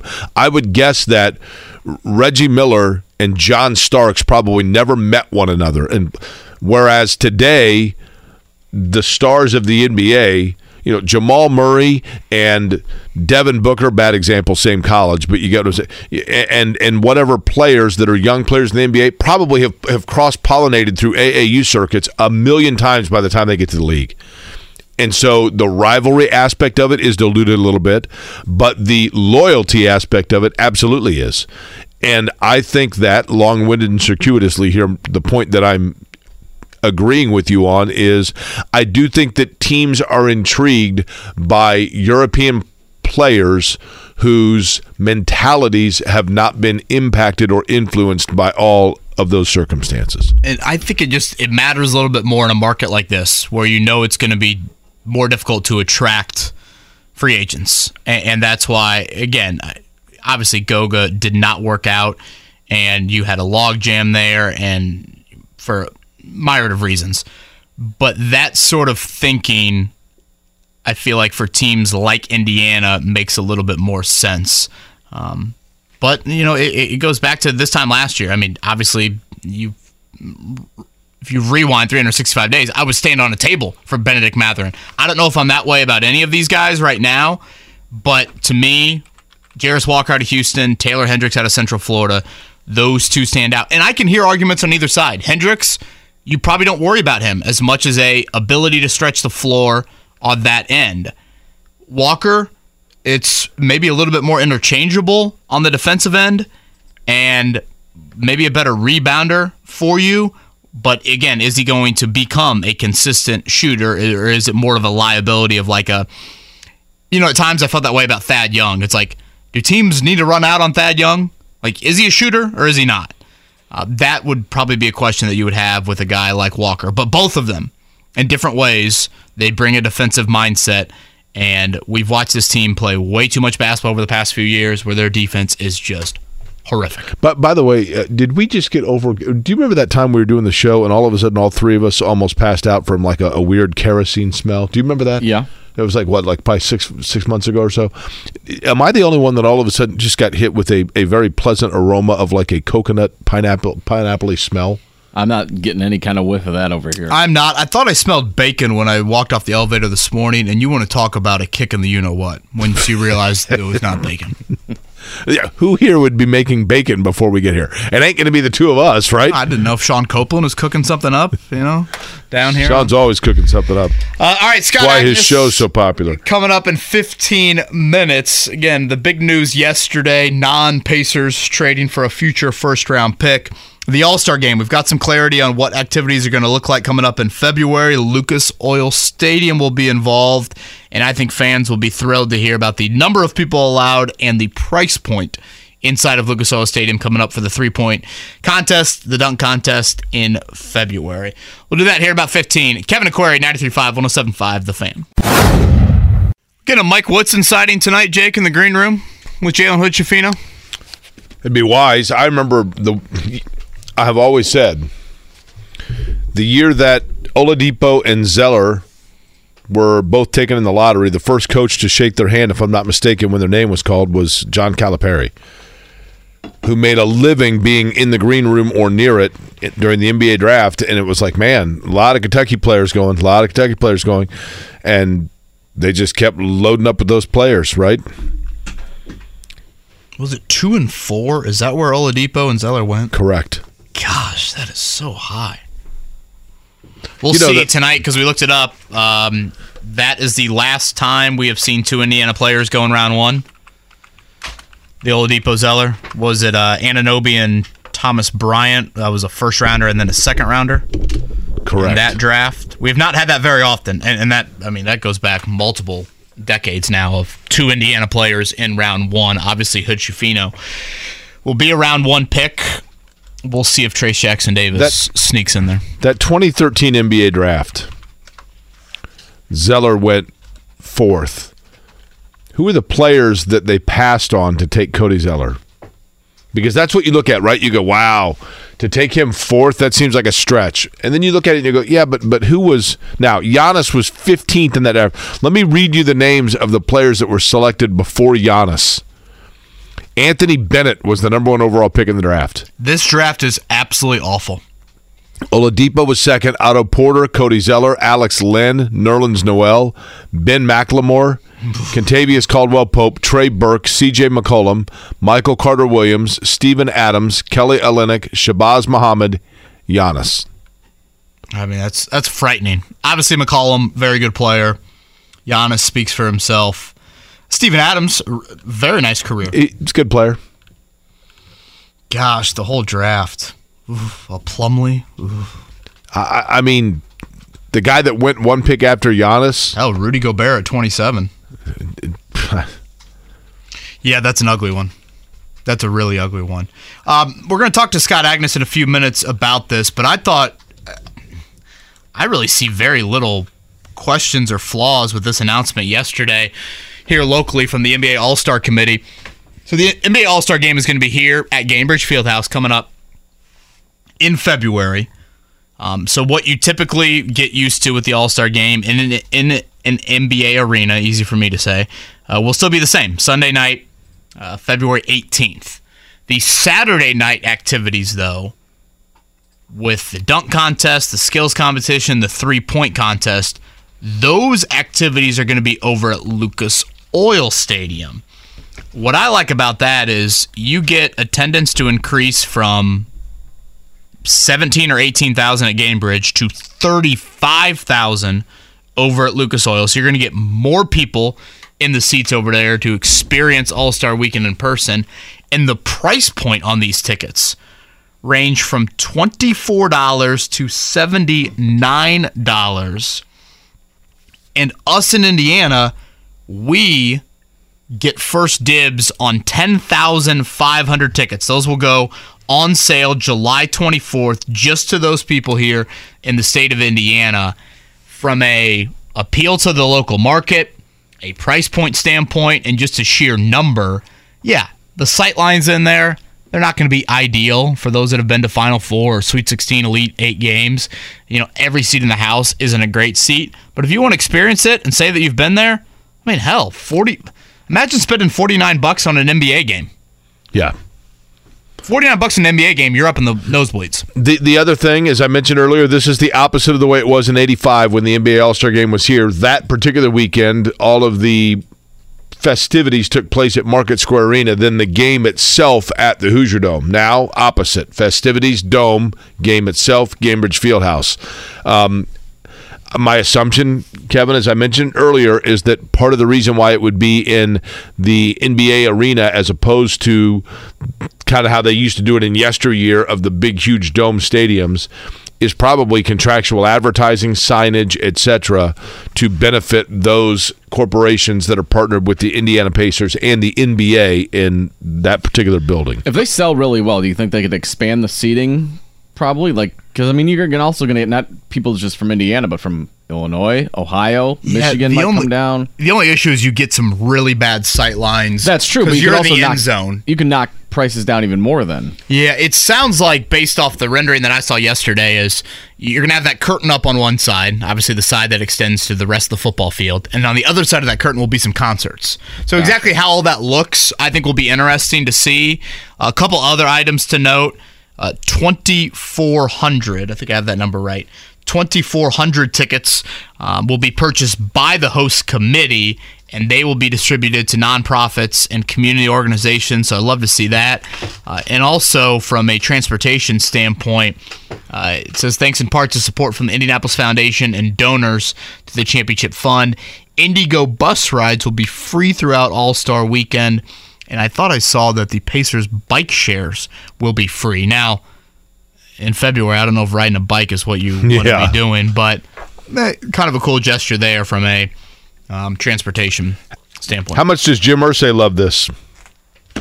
Oh, that's a good point, yeah. 40% of every non-football related event, 40% of every dollar goes to the Colts as part of the lease agreement with Lucas Oil Stadium.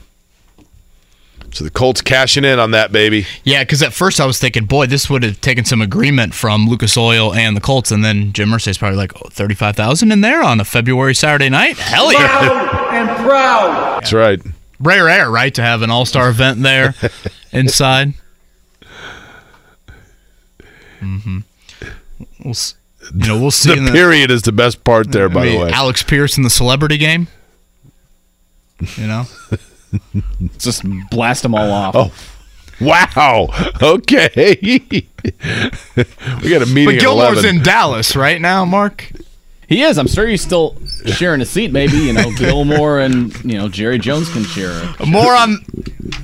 Sorry, Jerry. More on that. More on tonight's NBA draft. Scott Agness mentioned yesterday when the news was reported of the Pacers trading for a 2024 first-round pick that he had a feeling that this would maybe be just the start of some things. We'll talk with Scott about that here on the other side. Kevin and Query, 93.5, 107.5 The Fan. Life is so much more than a diagnosis. It's about sharing time with those you love, hanging with friends who lift you up, and experiencing all those moments that bring you joy. All hits, no skips. Learn more about Kisqali Ribociclib 200 milligrams at KISQALI.com and talk to your doctor to see if Kisqali is right for you. So long live singing to the oldies, jamming out to something new, and everything in between. Whether it's audiobooks or all-time greatest hits, long live listening to your favorites. Learn more about Kisqali Ribociclib 200 milligrams at KISQALI.com and talk to your doctor to see if Kisqali is right for you. 9 o'clock hour is underway. Jake Query, Kevin Bowen, Mark Dykton here. It is NBA Draft Day, as you just heard us talking about. Joining us now on the Payless Liquors Hotline to talk about exactly that. Kevin, should we just go ahead right away and ask him to tell us who the Pacers are going to take 7? I'm sure Scott Agness loves questions like this. All right, Scott. Yeah, might as well. We're going to ask you at some point. The pick at number 7 will be who? Or will they make a pick at 7? But yeah, I wish I knew, and I just quit my job and moved to Vegas or something. I'm disappointed I didn't get the intro from Jake, but I'll say it's Jarris Walker's. I'm staying with him from several weeks ago. Okay. I'm flattered that you're disappointed you didn't get it from me, but now yeah. I did want to ask, you did a mock draft, correct, with other beat writers around the league? Yeah, Dan Wilkie of the LA Times had one beat writer pick everyone in the first round. And you did take Walker at 7. I really like the Andre Jackson pick that you made, and I know this was pre the Denver trade. Could you let us know who else was on the board when you took Walker at 7? I think it was Taylor Hendricks. I think was. So you went Walker over Hendricks. I did do that one in particular. Yeah. Any particular reason why? I feel like that's kind of the majority of people, but there certainly are some people out there that would like to see Hendricks over Walker. What made you go with Walker over him? Yeah. So KB, I think Jarris is just more ready-made to step right in. He's got a bigger build to him. Like Taylor Hendricks is much kind of like Paul George, doesn't have an ounce of body fat on him at all. So I'm really trying to shore up the 3, more so the 4 spot. Walker's versatility defensively, really just his defense in general. I think he's one of those he's kind of a quiet assassin from what I see. He's not like a Kevin Garnett or Draymond Green that's going to scream in your face and make sure you know he's there. He's just going to go block your shot 3 times. I just really like all aspects of his game. The one area really that really separates Hendricks from him is more so his outside shooting. But it's not something that I don't think can't be there for Walker. It's just not something he's done a lot or at a very high level. But overall, to me, Jarris is the better player. Hendricks is just coming off a really impressive surge at UCF this past year. And I'm also a little bit skeptical of something like that in general. After one big surge, is there something more there, or what's next? But Walker's been my guy, so I'm going to stay with him. Do you think there's any chance? And by the way, there's a little bit more on Malcolm Brogdon in that trade that did not go. That we'll get to here in a second, Scott. That just came out. But do you think there's any chance that the only player I would tend to agree with those names that we're talking about? I don't know why I feel this way. I really don't. But I have this weird feeling that Grady Dick may be more in play with Indiana or more intriguing to them than we might think. Only because of his – I think he shot the ball really well, and they were intrigued by that. Is there any chance they would reach that far, Scott? I just don't see it, Jake. Not at 7. I agree he would be a tremendous add to this team or others, but – I see him more at 10, 11, 12. Kind of like we were talking last year, right? If the Pacers were able to obtain a second pick then maybe something like Grady Dick makes a ton of sense, because Rick Carlisle can't have enough shooters. We know how much that means to him. Grady Dick, the best shooter in this draft, over 40% from three last year, and he does a lot more than that. I know he gets pigeonholed as the shooter, but I still believe, that would be a reach at 7.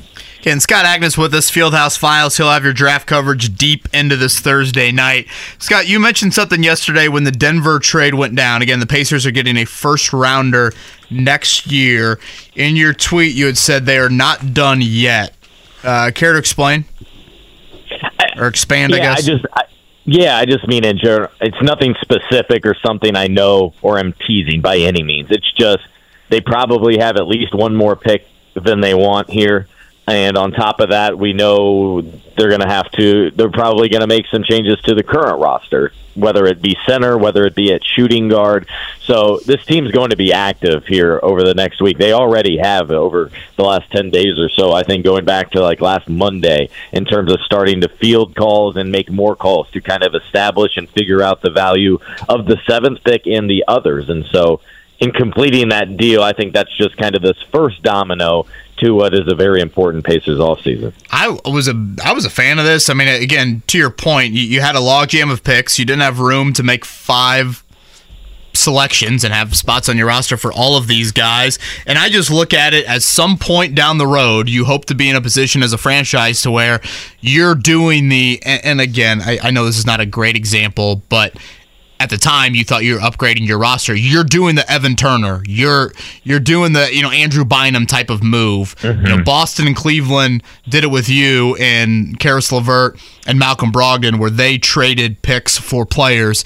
At some point you're going to be a top 5-6 team in the East, and having multiple first round picks for next year to potentially try and do that, or maybe you're not in that position next year and you package those two and move up higher into round 1 come next June. To me, keeping that optionality to steal a word from Kevin Pritchard, I think makes a lot of sense.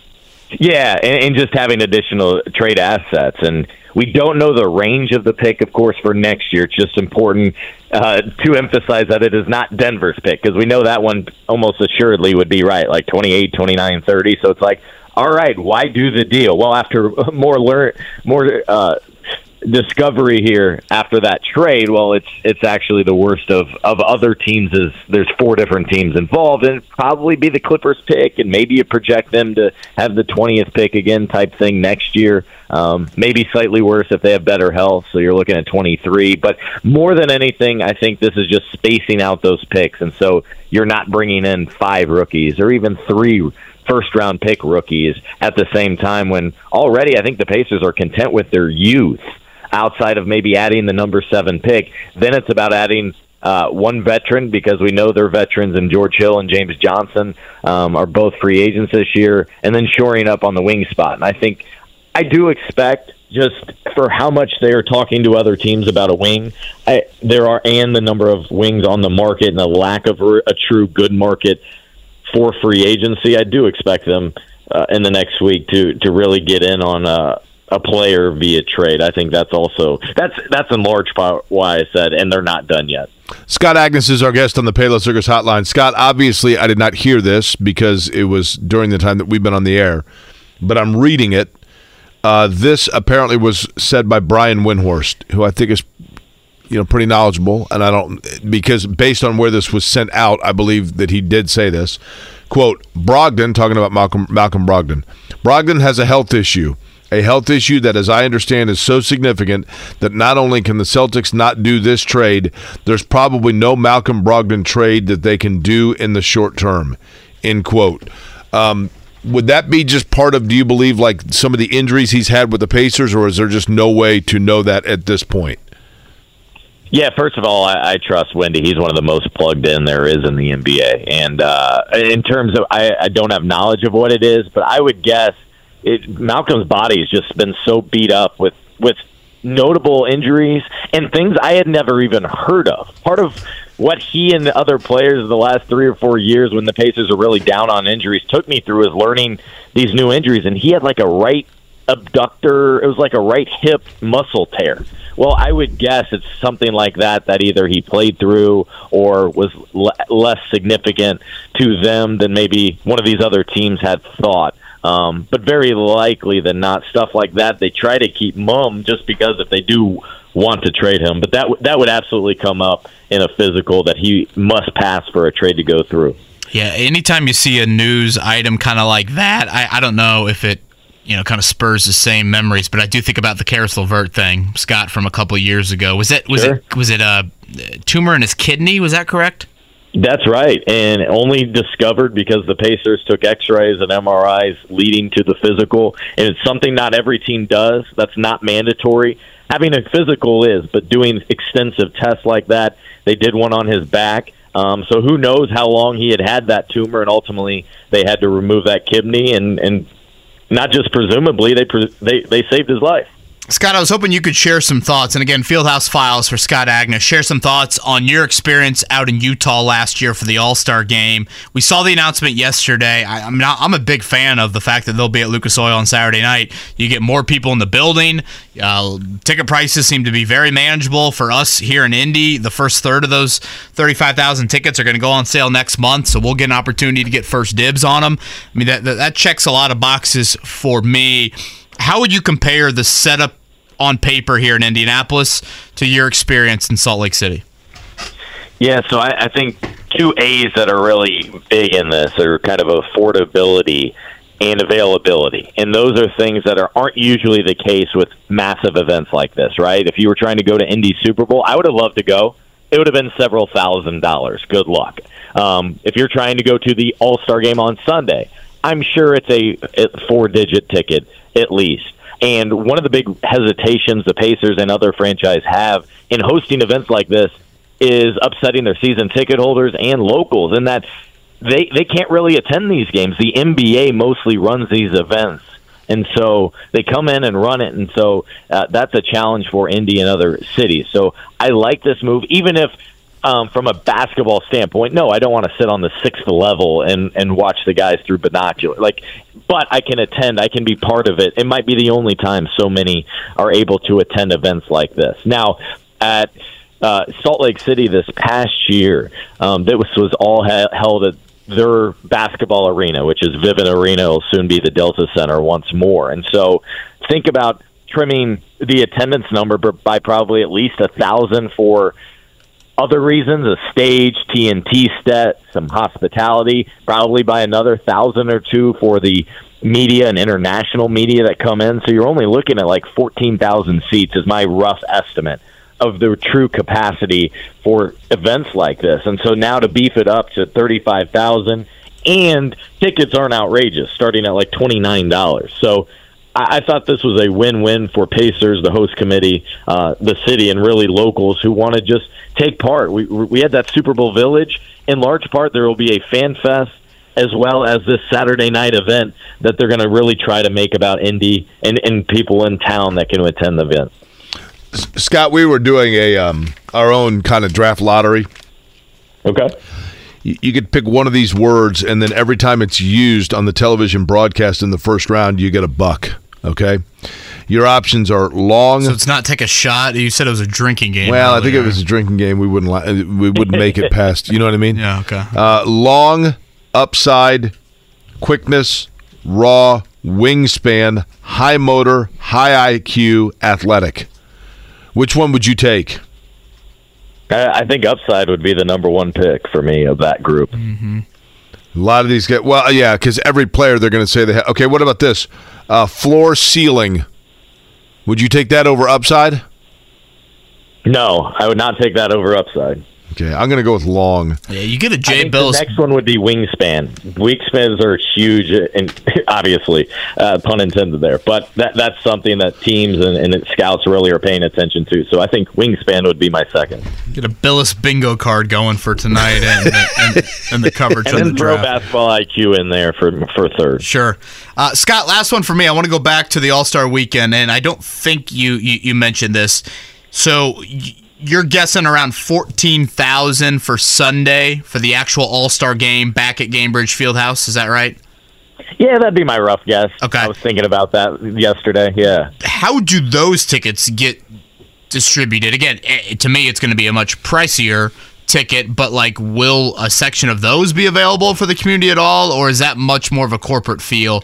And maybe I don't know, do they give 100 to each team? I have no idea how tickets get divided for the All-Star game.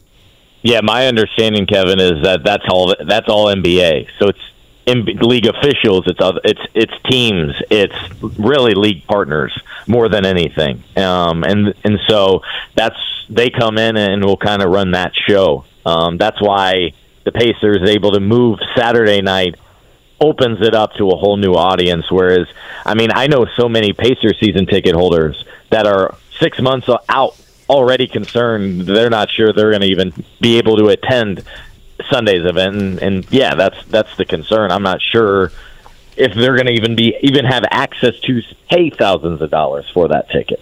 That's why this is so important. So if you have a suite for the Pacers season, you do not have a suite for All-Star game. Great question. I'm not 100% sure, but I'll go back to what I believe NBA completely comes in and takes over. Got it. Okay, to put a bow tie on all of it, Scott Agness, Payless Liquors Hotline, our guest. 3 picks for the Pacers tonight. Do you believe, so two-part question. The first is... 4. We got 4. They got 7, 26, and 50, right? 40. They that's right. They picked up the 40. Right. Yep. And 55. 55. So do they stay with those 4, 7, 26, 40, 55? Do they stay there, or is there still movement left to go? And I guess you answered the other one, which is, Walker going with the first one, in your opinion. Yeah, I would say it's more likely than not that they get involved in another deal of some kind, whether it's packaging several of the picks to move up some spots and go get a guy that they're feeling very good about, or whatever. Again, I don't think they need 4 picks at that, and so I would more likely than not expect for a trade to go down. And then, yeah, in terms of my pick, I'm staying with power forward Jarris Walker from Houston. Does Trace Jackson Davis get discussed within the war room, and is it possible that he ends up with, like, let's say 4? I don't think he'll be there at 40, but if he is, is there a chance he ends up here? Yeah, I think so. I think he would be an excellent pick at 40. It's really, I thought he might be an option at 32, but now that you don't have that, 26 is very early for me. That's right about the time I think his name. I told Kevin, when they have that list on the right-hand side of best player available, I think right around 26 is when his name starts showing up at the bottom of that list, right? And that's fair, because I think anywhere from 24 to 40. I think that's kind of Sacramento's at 24. They were very high on him, really liked his workout, could like him next to or behind the lineup and Sabonis and playing the 3 and 4 spot. So, yeah, I agree with that. For the Pacers in particular, though, I felt he was more 30 to 35. I would have been content with taking him if he was available then. Over under 3.5 cups of coffee today, Scott. Oh, over. Absolutely. Is that a daily over, or is it just a special occasion for tonight? No, I'm probably 2 to 3 plus each day, so I'll easily blow past the 3.5 today.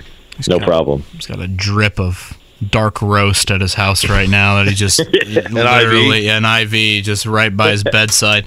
Scott, I know it was, I guess, somewhat of an early morning for you hopping on with us. It's going to be a late night tonight. Good luck, great work with your draft coverage, and we'll be chatting with you next week about it all.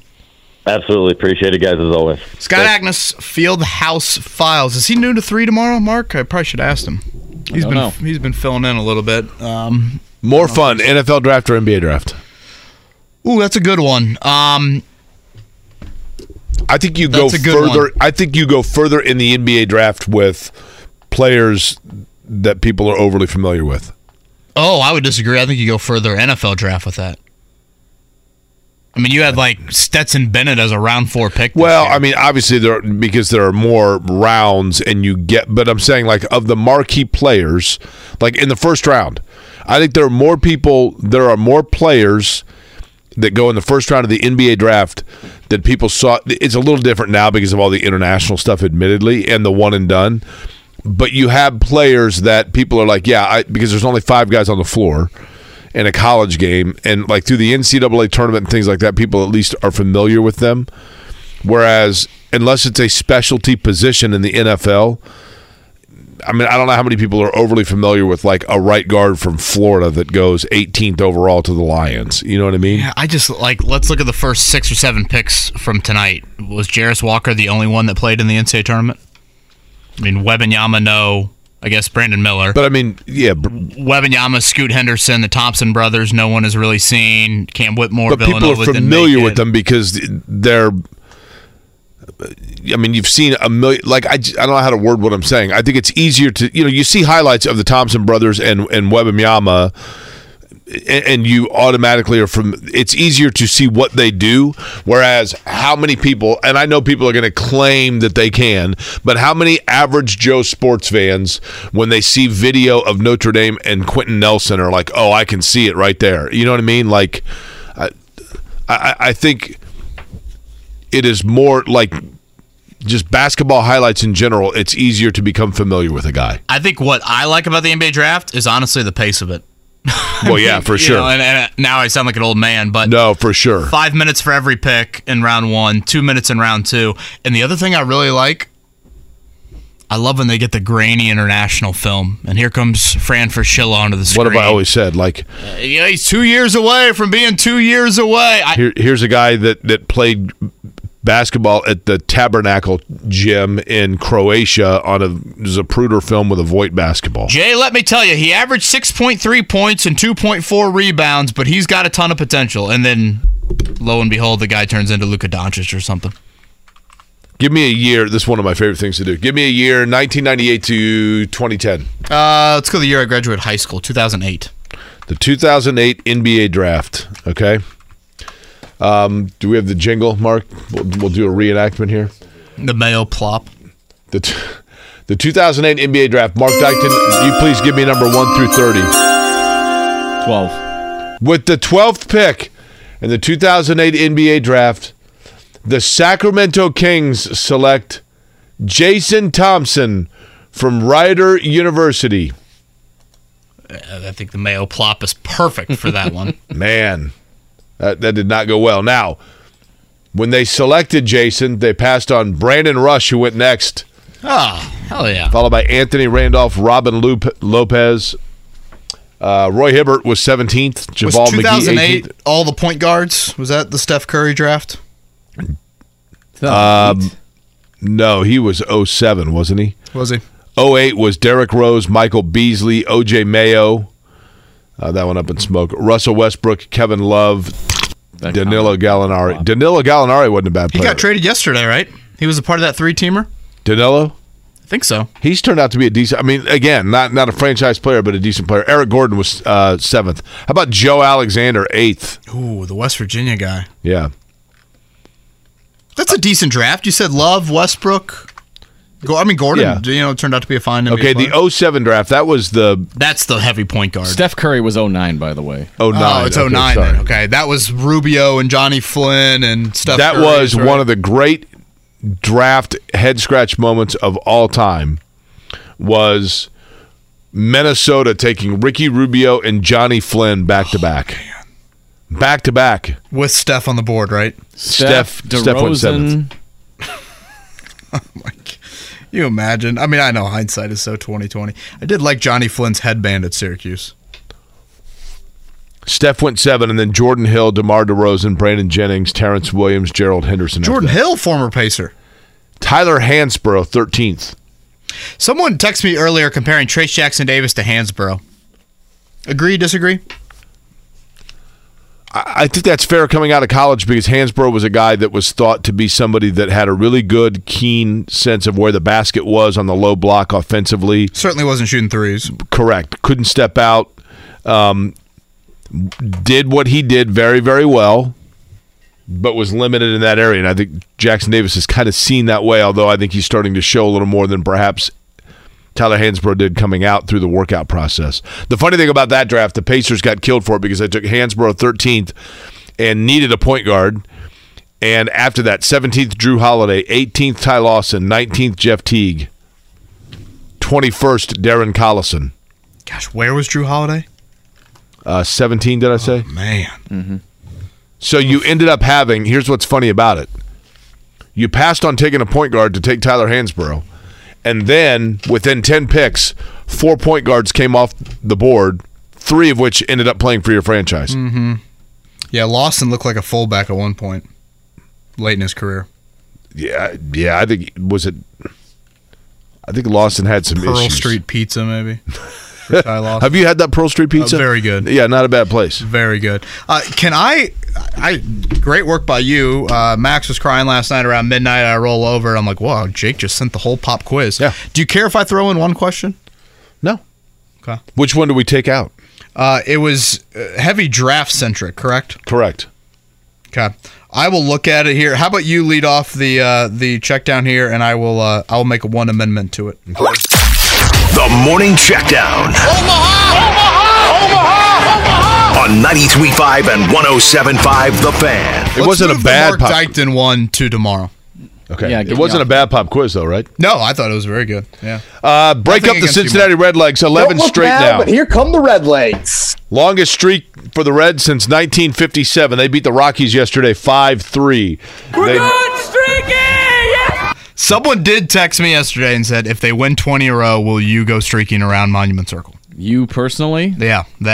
Why does everyone want you taking your clothes off? I think it was a female listener for what it's worth as well. Who was the guy that called last week and said they wanted you like mowing the lawn in a thong or something? Yeah, Were I did. you there for that I show? know. Well, JMV asked me, he was like, are you going to take your shirt off and we're going to auction off you mowing your lawn shirtless? I think you were out on Friday and somebody called in and said, I think Kevin should do it in a thong. I said, why are we taking clothes off of Kevin? What are we Was this doing? the Tiger Woods thong that wasn't purchased? I don't know, but I'm curious why everybody's so anxious for KB to be taking No parts shock. of clothes off. No shock there. Cubs over the Pirates 8-3. It was the Tigers over the Royals yesterday. Diamondbacks did win for Mark. Oakland Athletics were losers, so too was Cute Fella in our race for PBR.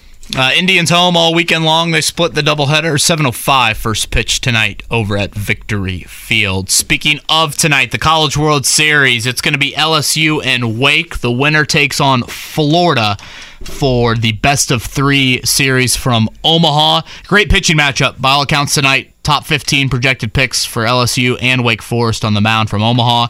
So we're about to be down to 2 in the College World Series. You're just breaking them all out today, are you, Mark? Is that Coach Dean? Uh-huh. Do we have the full rundown from him on that, by the way? No, I just have the... The full rundown is pretty good. Fever got Seattle tonight. That's a 10 o'clock tip. Pacers got 4 picks. Again, it's been confusing, so we probably should reconfirm this. 7, 26, 40, 55. Those are the selections for the Pacers. And again, they shipped out their 29th and 32nd pick tonight. Correct. To Denver. They get back Denver's 40th and a first-rounder next year, which is attached to the performance of 4 different franchises and most likely is going to be somewhere in the 20s. It's a good way to explain it. Okay. If it was this year, they would, I think, have the 20th or 21st pick. Man, that'd be... So basically, they moved back 8 spots and they moved up 8 spots, which I guess cancel each other And out. they gave themselves a little bit more. They gave themselves a year to figure out what to do with a surplus of picks. Good work. I'm a fan of it. Mentioned it yesterday. Like to see what I saw yesterday afternoon by the Pacers. All right, pop quiz time. 317-239-1070. Again, a slight amendment. Jake with a terrific pop quiz, but we'll throw out number 5. I'll toss one in here to end the pop quiz. Jiffy Lube oil change up for grabs. Give us a call for the pop quiz. In New Hampshire, Tom Harkin, we're going to South Carolina and Oklahoma and Arizona and North Dakota and New Mexico. We're going to California. It's like a college and football Texas head coach and New on his York. recruiting We're trail. going to South Dakota and Oregon and Washington and Michigan. And then we're going to Washington, D.C. to take back the White House. Sharpen your pencil. Life is so much more than a diagnosis. It's about sharing time with those you love, hanging with friends who lift you up, and experiencing all those moments that bring you joy. All hits, no skips. Learn more about Kisqali Ribociclib 200 milligrams at KISQALI.com and talk to your doctor to see if Kisqali is right for you.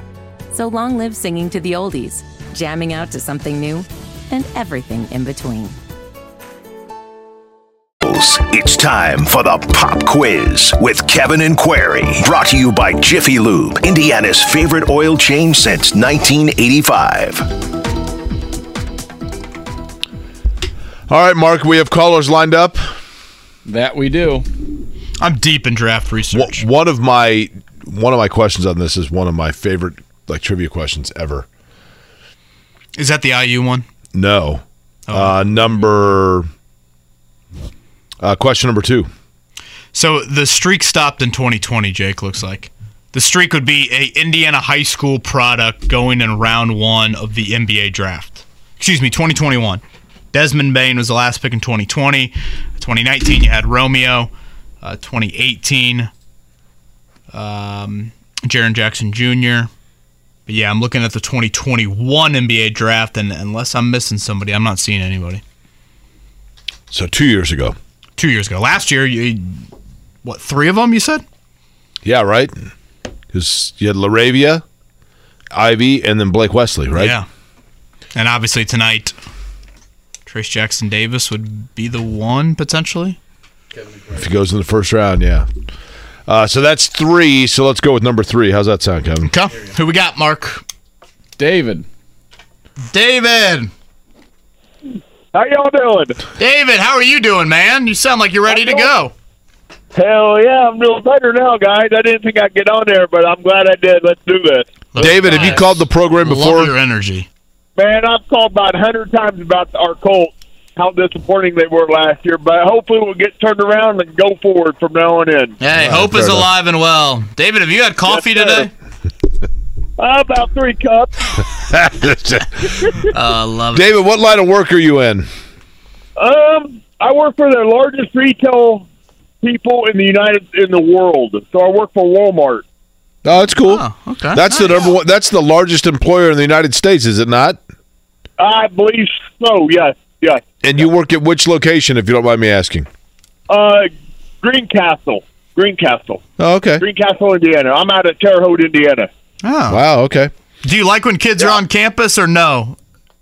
No, it don't bother me none. You know what I mean? Okay. I really enjoyed it when the Colts were at Rose Holman back in the '90s. It gave us a boost of energy when Peyton Manning and Edward James and everybody was there. You know what I mean? Sure. Now you know, David. When I was covering the Rams, they had their training camp at Western Illinois in Macomb, Illinois, and one day out of nowhere, the coaching staff decided to give the players the day off, but they had to be back at 5 p.m., and the only place to go was Walmart. And, literally the entire Rams roster was, hanging out playing video games at Walmart.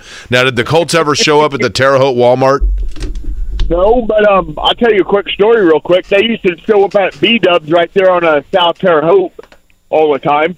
They used to block off B-Dubs right there in South Terre Haute by the fairgrounds. They used to block it all off for the Colts. Nice. Mike Vanderjack used to be down there acting like an idiot and just crazy. You know what I mean? Booger McFarland's throwing wings back. Uh-huh. I love that. Yeah. That's great. All right, David, I'm going to have Kevin lead you off. He'll do questions 1, 3, and 5, and I'll do 2 and 4. Kevin, let it rip. David's energy. Gosh, I'm feeling a 5 for 5. All right, David, it's an 11-game win streak from the Reds. Who was the last team, and I guess we just kind of talked about the city, who was the last team to beat them? The Dodgers, the Royals, the Cardinals, or the Pirates? Pirate. Jake, you would say that fans of this team called it the greatest win in the history of baseball? That's right, the smartest win ever. Uh-huh. Best fans in baseball. Yeah. You got a second guess by chance, David? Stay on I-70 for another 2.5 hours. Cardinals. Okay. Question number 2. Tonight is the NBA draft, of course. Who is the last college senior, the last 4-year college player that was taken number 1 overall in the NBA draft? Was it Elton Brand of Duke, Kenyon Martin of Cincinnati, Emeka Okafor of Connecticut, or Tim Duncan of Wake Forest? Tim Duncan, Wake Forest. How about this? This guy's nickname is competitor of where you work. He's got a son in the NBA right now, right? That's right. Elton Brand, Kenyon Martin, Emeka Okafor. Brandon. I don't know. Okay, Kevin? I don't know. Number 3 here, David. Purdue has had 2 players drafted number 1 in the NBA draft. Glenn Robinson is one. Name the other. Jay Ivey, Rick Mount, Terry Dissinger, or Joe Barry Carroll? The last one. Nice. I bombed these. No, you're doing okay, David. You didn't bomb that one. Question number 4. Indiana has also had 2 players selected number 1 in the NBA draft. Kent Benson is one. Name the other. Is it Isaiah Thomas, Walt Bellamy, Scott May, or George McGinnis? Isaiah Thomas. Okay. All right, and number 5 here, David. Name the state of Indiana high school product who averaged the most points per game in the NBA last season. Is it A, Gordon Hayward, B, Eric Gordon, C, Jaren Jackson Jr., or D, Desmond Bain? Number 2, the second one. Eric Gordon? Yeah. It's a pretty good guess. Where would he rank on career NBA points, do you think, for Indiana high school products? Oh, boy. Somewhat up there. Top 3 or 4. Oh, he'd be that high? I mean, I think Oscar's number 1. Well, Bird. Yeah, Bird or and Oscar. were the first 2 that and then, jumped out at me. I mean, Gordon's got to be, I'll look it up, but Gordon's got to be pretty high. Conley be high based on tenure. Randolph would be high. Zach Randolph would be high. He could fill it up. He could fill it up there. Let's see how you did, David, and thanks for calling in, by the way. Enjoy your day out in Wally World. St. Louis Cardinals was correct for question number 1. Beautiful ambiance there. He got Joe Barry Carroll correct, right? That is correct. Is correct. Number 3, is that it? Yeah, because question number 2, the last number 1 overall pick that was a 4-year college player was Kenyon Martin of Cincinnati to the Nets. Joe Barry Carroll was correct. Walt Bellamy, by the way. Isaiah Thomas in 81 was taken a pick behind Mark Aguirre. Desmond Bain, also number 5, 21.5 points per game. Eric Gordon, just 13.1 last year. Jaren Jackson Jr. averaged 18.6, and Gordon Hayward, 14.7. Kenyon Martin went 1 overall with a broken leg. He did. I always remember Kenyon Martin with the lips tattoo. Yeah, he was a Denver Nugget for a while, right? Yeah. Larry Bird is 13 all-time on the scoring list. I will look it up and on the other side tell you where the others rank. Okay. I like it. I would have thought Oscar was higher. So but I guess longevity there. Indiana high school products where they rank on the NBA's all-time scoring list. We'll do that and close it out previewing tonight's draft here. Kevin Aquari. Whether it's audiobooks or all-time greatest hits, long live listening to your favorites. Learn more about Kisqali Ribociclib 200 milligrams at KISQALI.com and talk to your doctor to see if Kisqali is right for you. 535-1075 The Fan. So I was wrong. For some reason, when I toggled it on the NBA scoring list, I was looking at playoff totals. The all-time scoring list in the NBA, Oscar Robertson would be the highest among Indiana high school players. Larry Bird is second. No surprise there. Then it goes Zach Randolph, Mike Conley, Glenn Robinson, Eric Gordon. Forgot about the big dog. Yeah. I mean, Glenn Robinson was a really good – I think people forget, Kevin, because there was so much expectation. When Glenn Robinson's year at Purdue in his junior year, so he played as a sophomore. He was obviously a Prop 48. I don't mean obviously but I'm saying people that remember, he did not play his freshman year because of Prop 48. Then he played as a sophomore and was obviously really good. His junior year, I think, still is the most dominant college basketball season I've ever seen. There is just no way to properly illustrate how unbelievably, seemingly unstoppable Glenn Robinson was in that junior year at Purdue. Didn't Zach Edey just have that? Just different, man. I'm telling you. Yes, but, well, first off, what did Edey average this year? It's a good question. I don't know. 20 is 24 sound right? Okay, I'm looking up what Robinson's totals were. I mean, Zach Edey was really, really good. There's no doubt about it. No denying that. But Glenn Robinson there was just something about, in Glenn Robinson's junior year at Purdue, he averaged 30.3 points and 10 rebounds a game. So 30. He averaged 30 a game. And, I mean, I'm talking like... Yeah, that's obviously a lot more than Zach. He had a 42-point game, I think it was, against Illinois. His dunk over Ostertag in the tournament. He was just so menacing and dominating. My favorite story about Glenn Robinson, because he's my class of high school, so, there's probably a little bit of bias, admittedly. But my buddy that played at Northwestern and had played AAU ball with Glenn, so he knew him, and he goes to midcourt before the game, hey, Glenn, what's up, whatever. And Glenn Robinson looks right at him and looks right at him, and they'd been teammates forever. It was like Danny Rojas when he found out he was going to be on the international team and was going to be playing against one of his teammates. He looked right at my buddy and said, "You're going to tell your kids about the way that I'm about to shake the blank out of you." And there was nothing. I mean, he's like, yeah, well, he was right. I mean, he was so good. And I thought for certain when he went number 1 overall in '94, which was the biggest uncertainty, I mean, the biggest certainty ever. Like, there was no question he was going to go number 1. I really thought he was going to be a transcendent, like almost Jordan-level player. I think most people did think that of him. I remember the talk that he was going to get the first ever $100 million contract right out of the box. And he was a really good player in Milwaukee, but it was, he was with a middling Bucks team. He was averaging 20 a game in the NBA for a long time, and then ended up getting a ring in San Antonio just late in his career. But he just was different. There was just something about him that was different.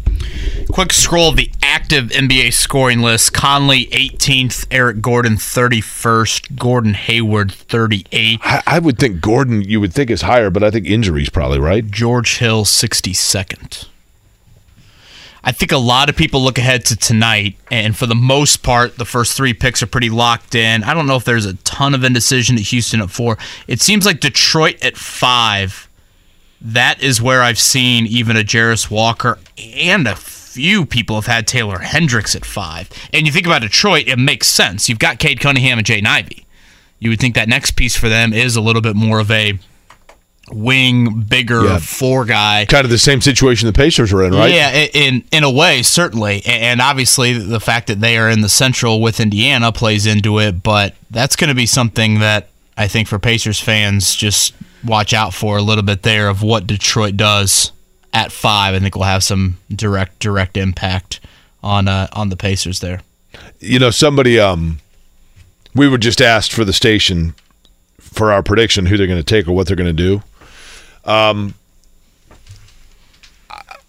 would tend to agree with you that it's probably going to be one of those 2 guys, Walker or Hendricks, just for the sake of diversity of possibility. I'm going to say that the Pacers, and I don't know that they do it at 7, but I'll say they take Grady Dick tonight. Really? So if it's not at 7, that would be quite the trade-up. I mean, because 26 is where they're at next. So is that a 26 and a player? Probably no, I mean, yeah, I'm just saying, like, do I think they're going to take him? No, but if I had to pick somebody other than Walker or Hendrick, that's who I would go with. Yeah, I went with Hendricks when they asked us for that. Part of me thinks Walker could be gone at 7.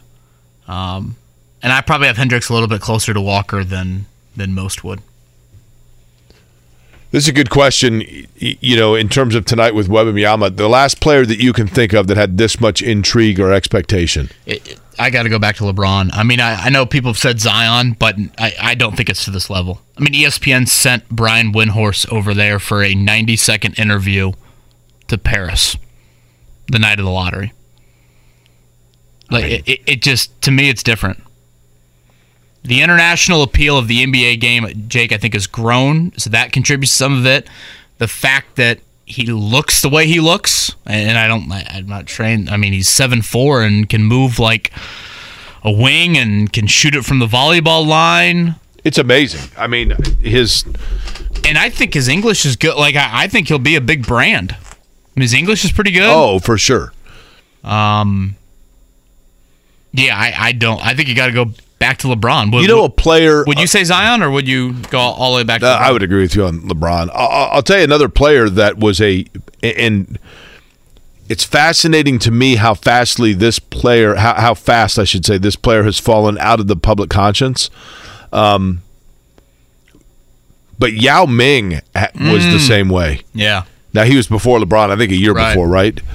But Yao Ming was so different and skilled and, I mean, just massive. And there was a ton, and he was a good player. And in a part of the world that we hadn't seen NBA prospects from. And then, boom, like, when it was over for him, it was over. He just was, obviously, he was hurt a lot. He was a good NBA player. He was, I know. Yeah, I mean, very good NBA player. But that what would you believe Yao Ming's career numbers to be?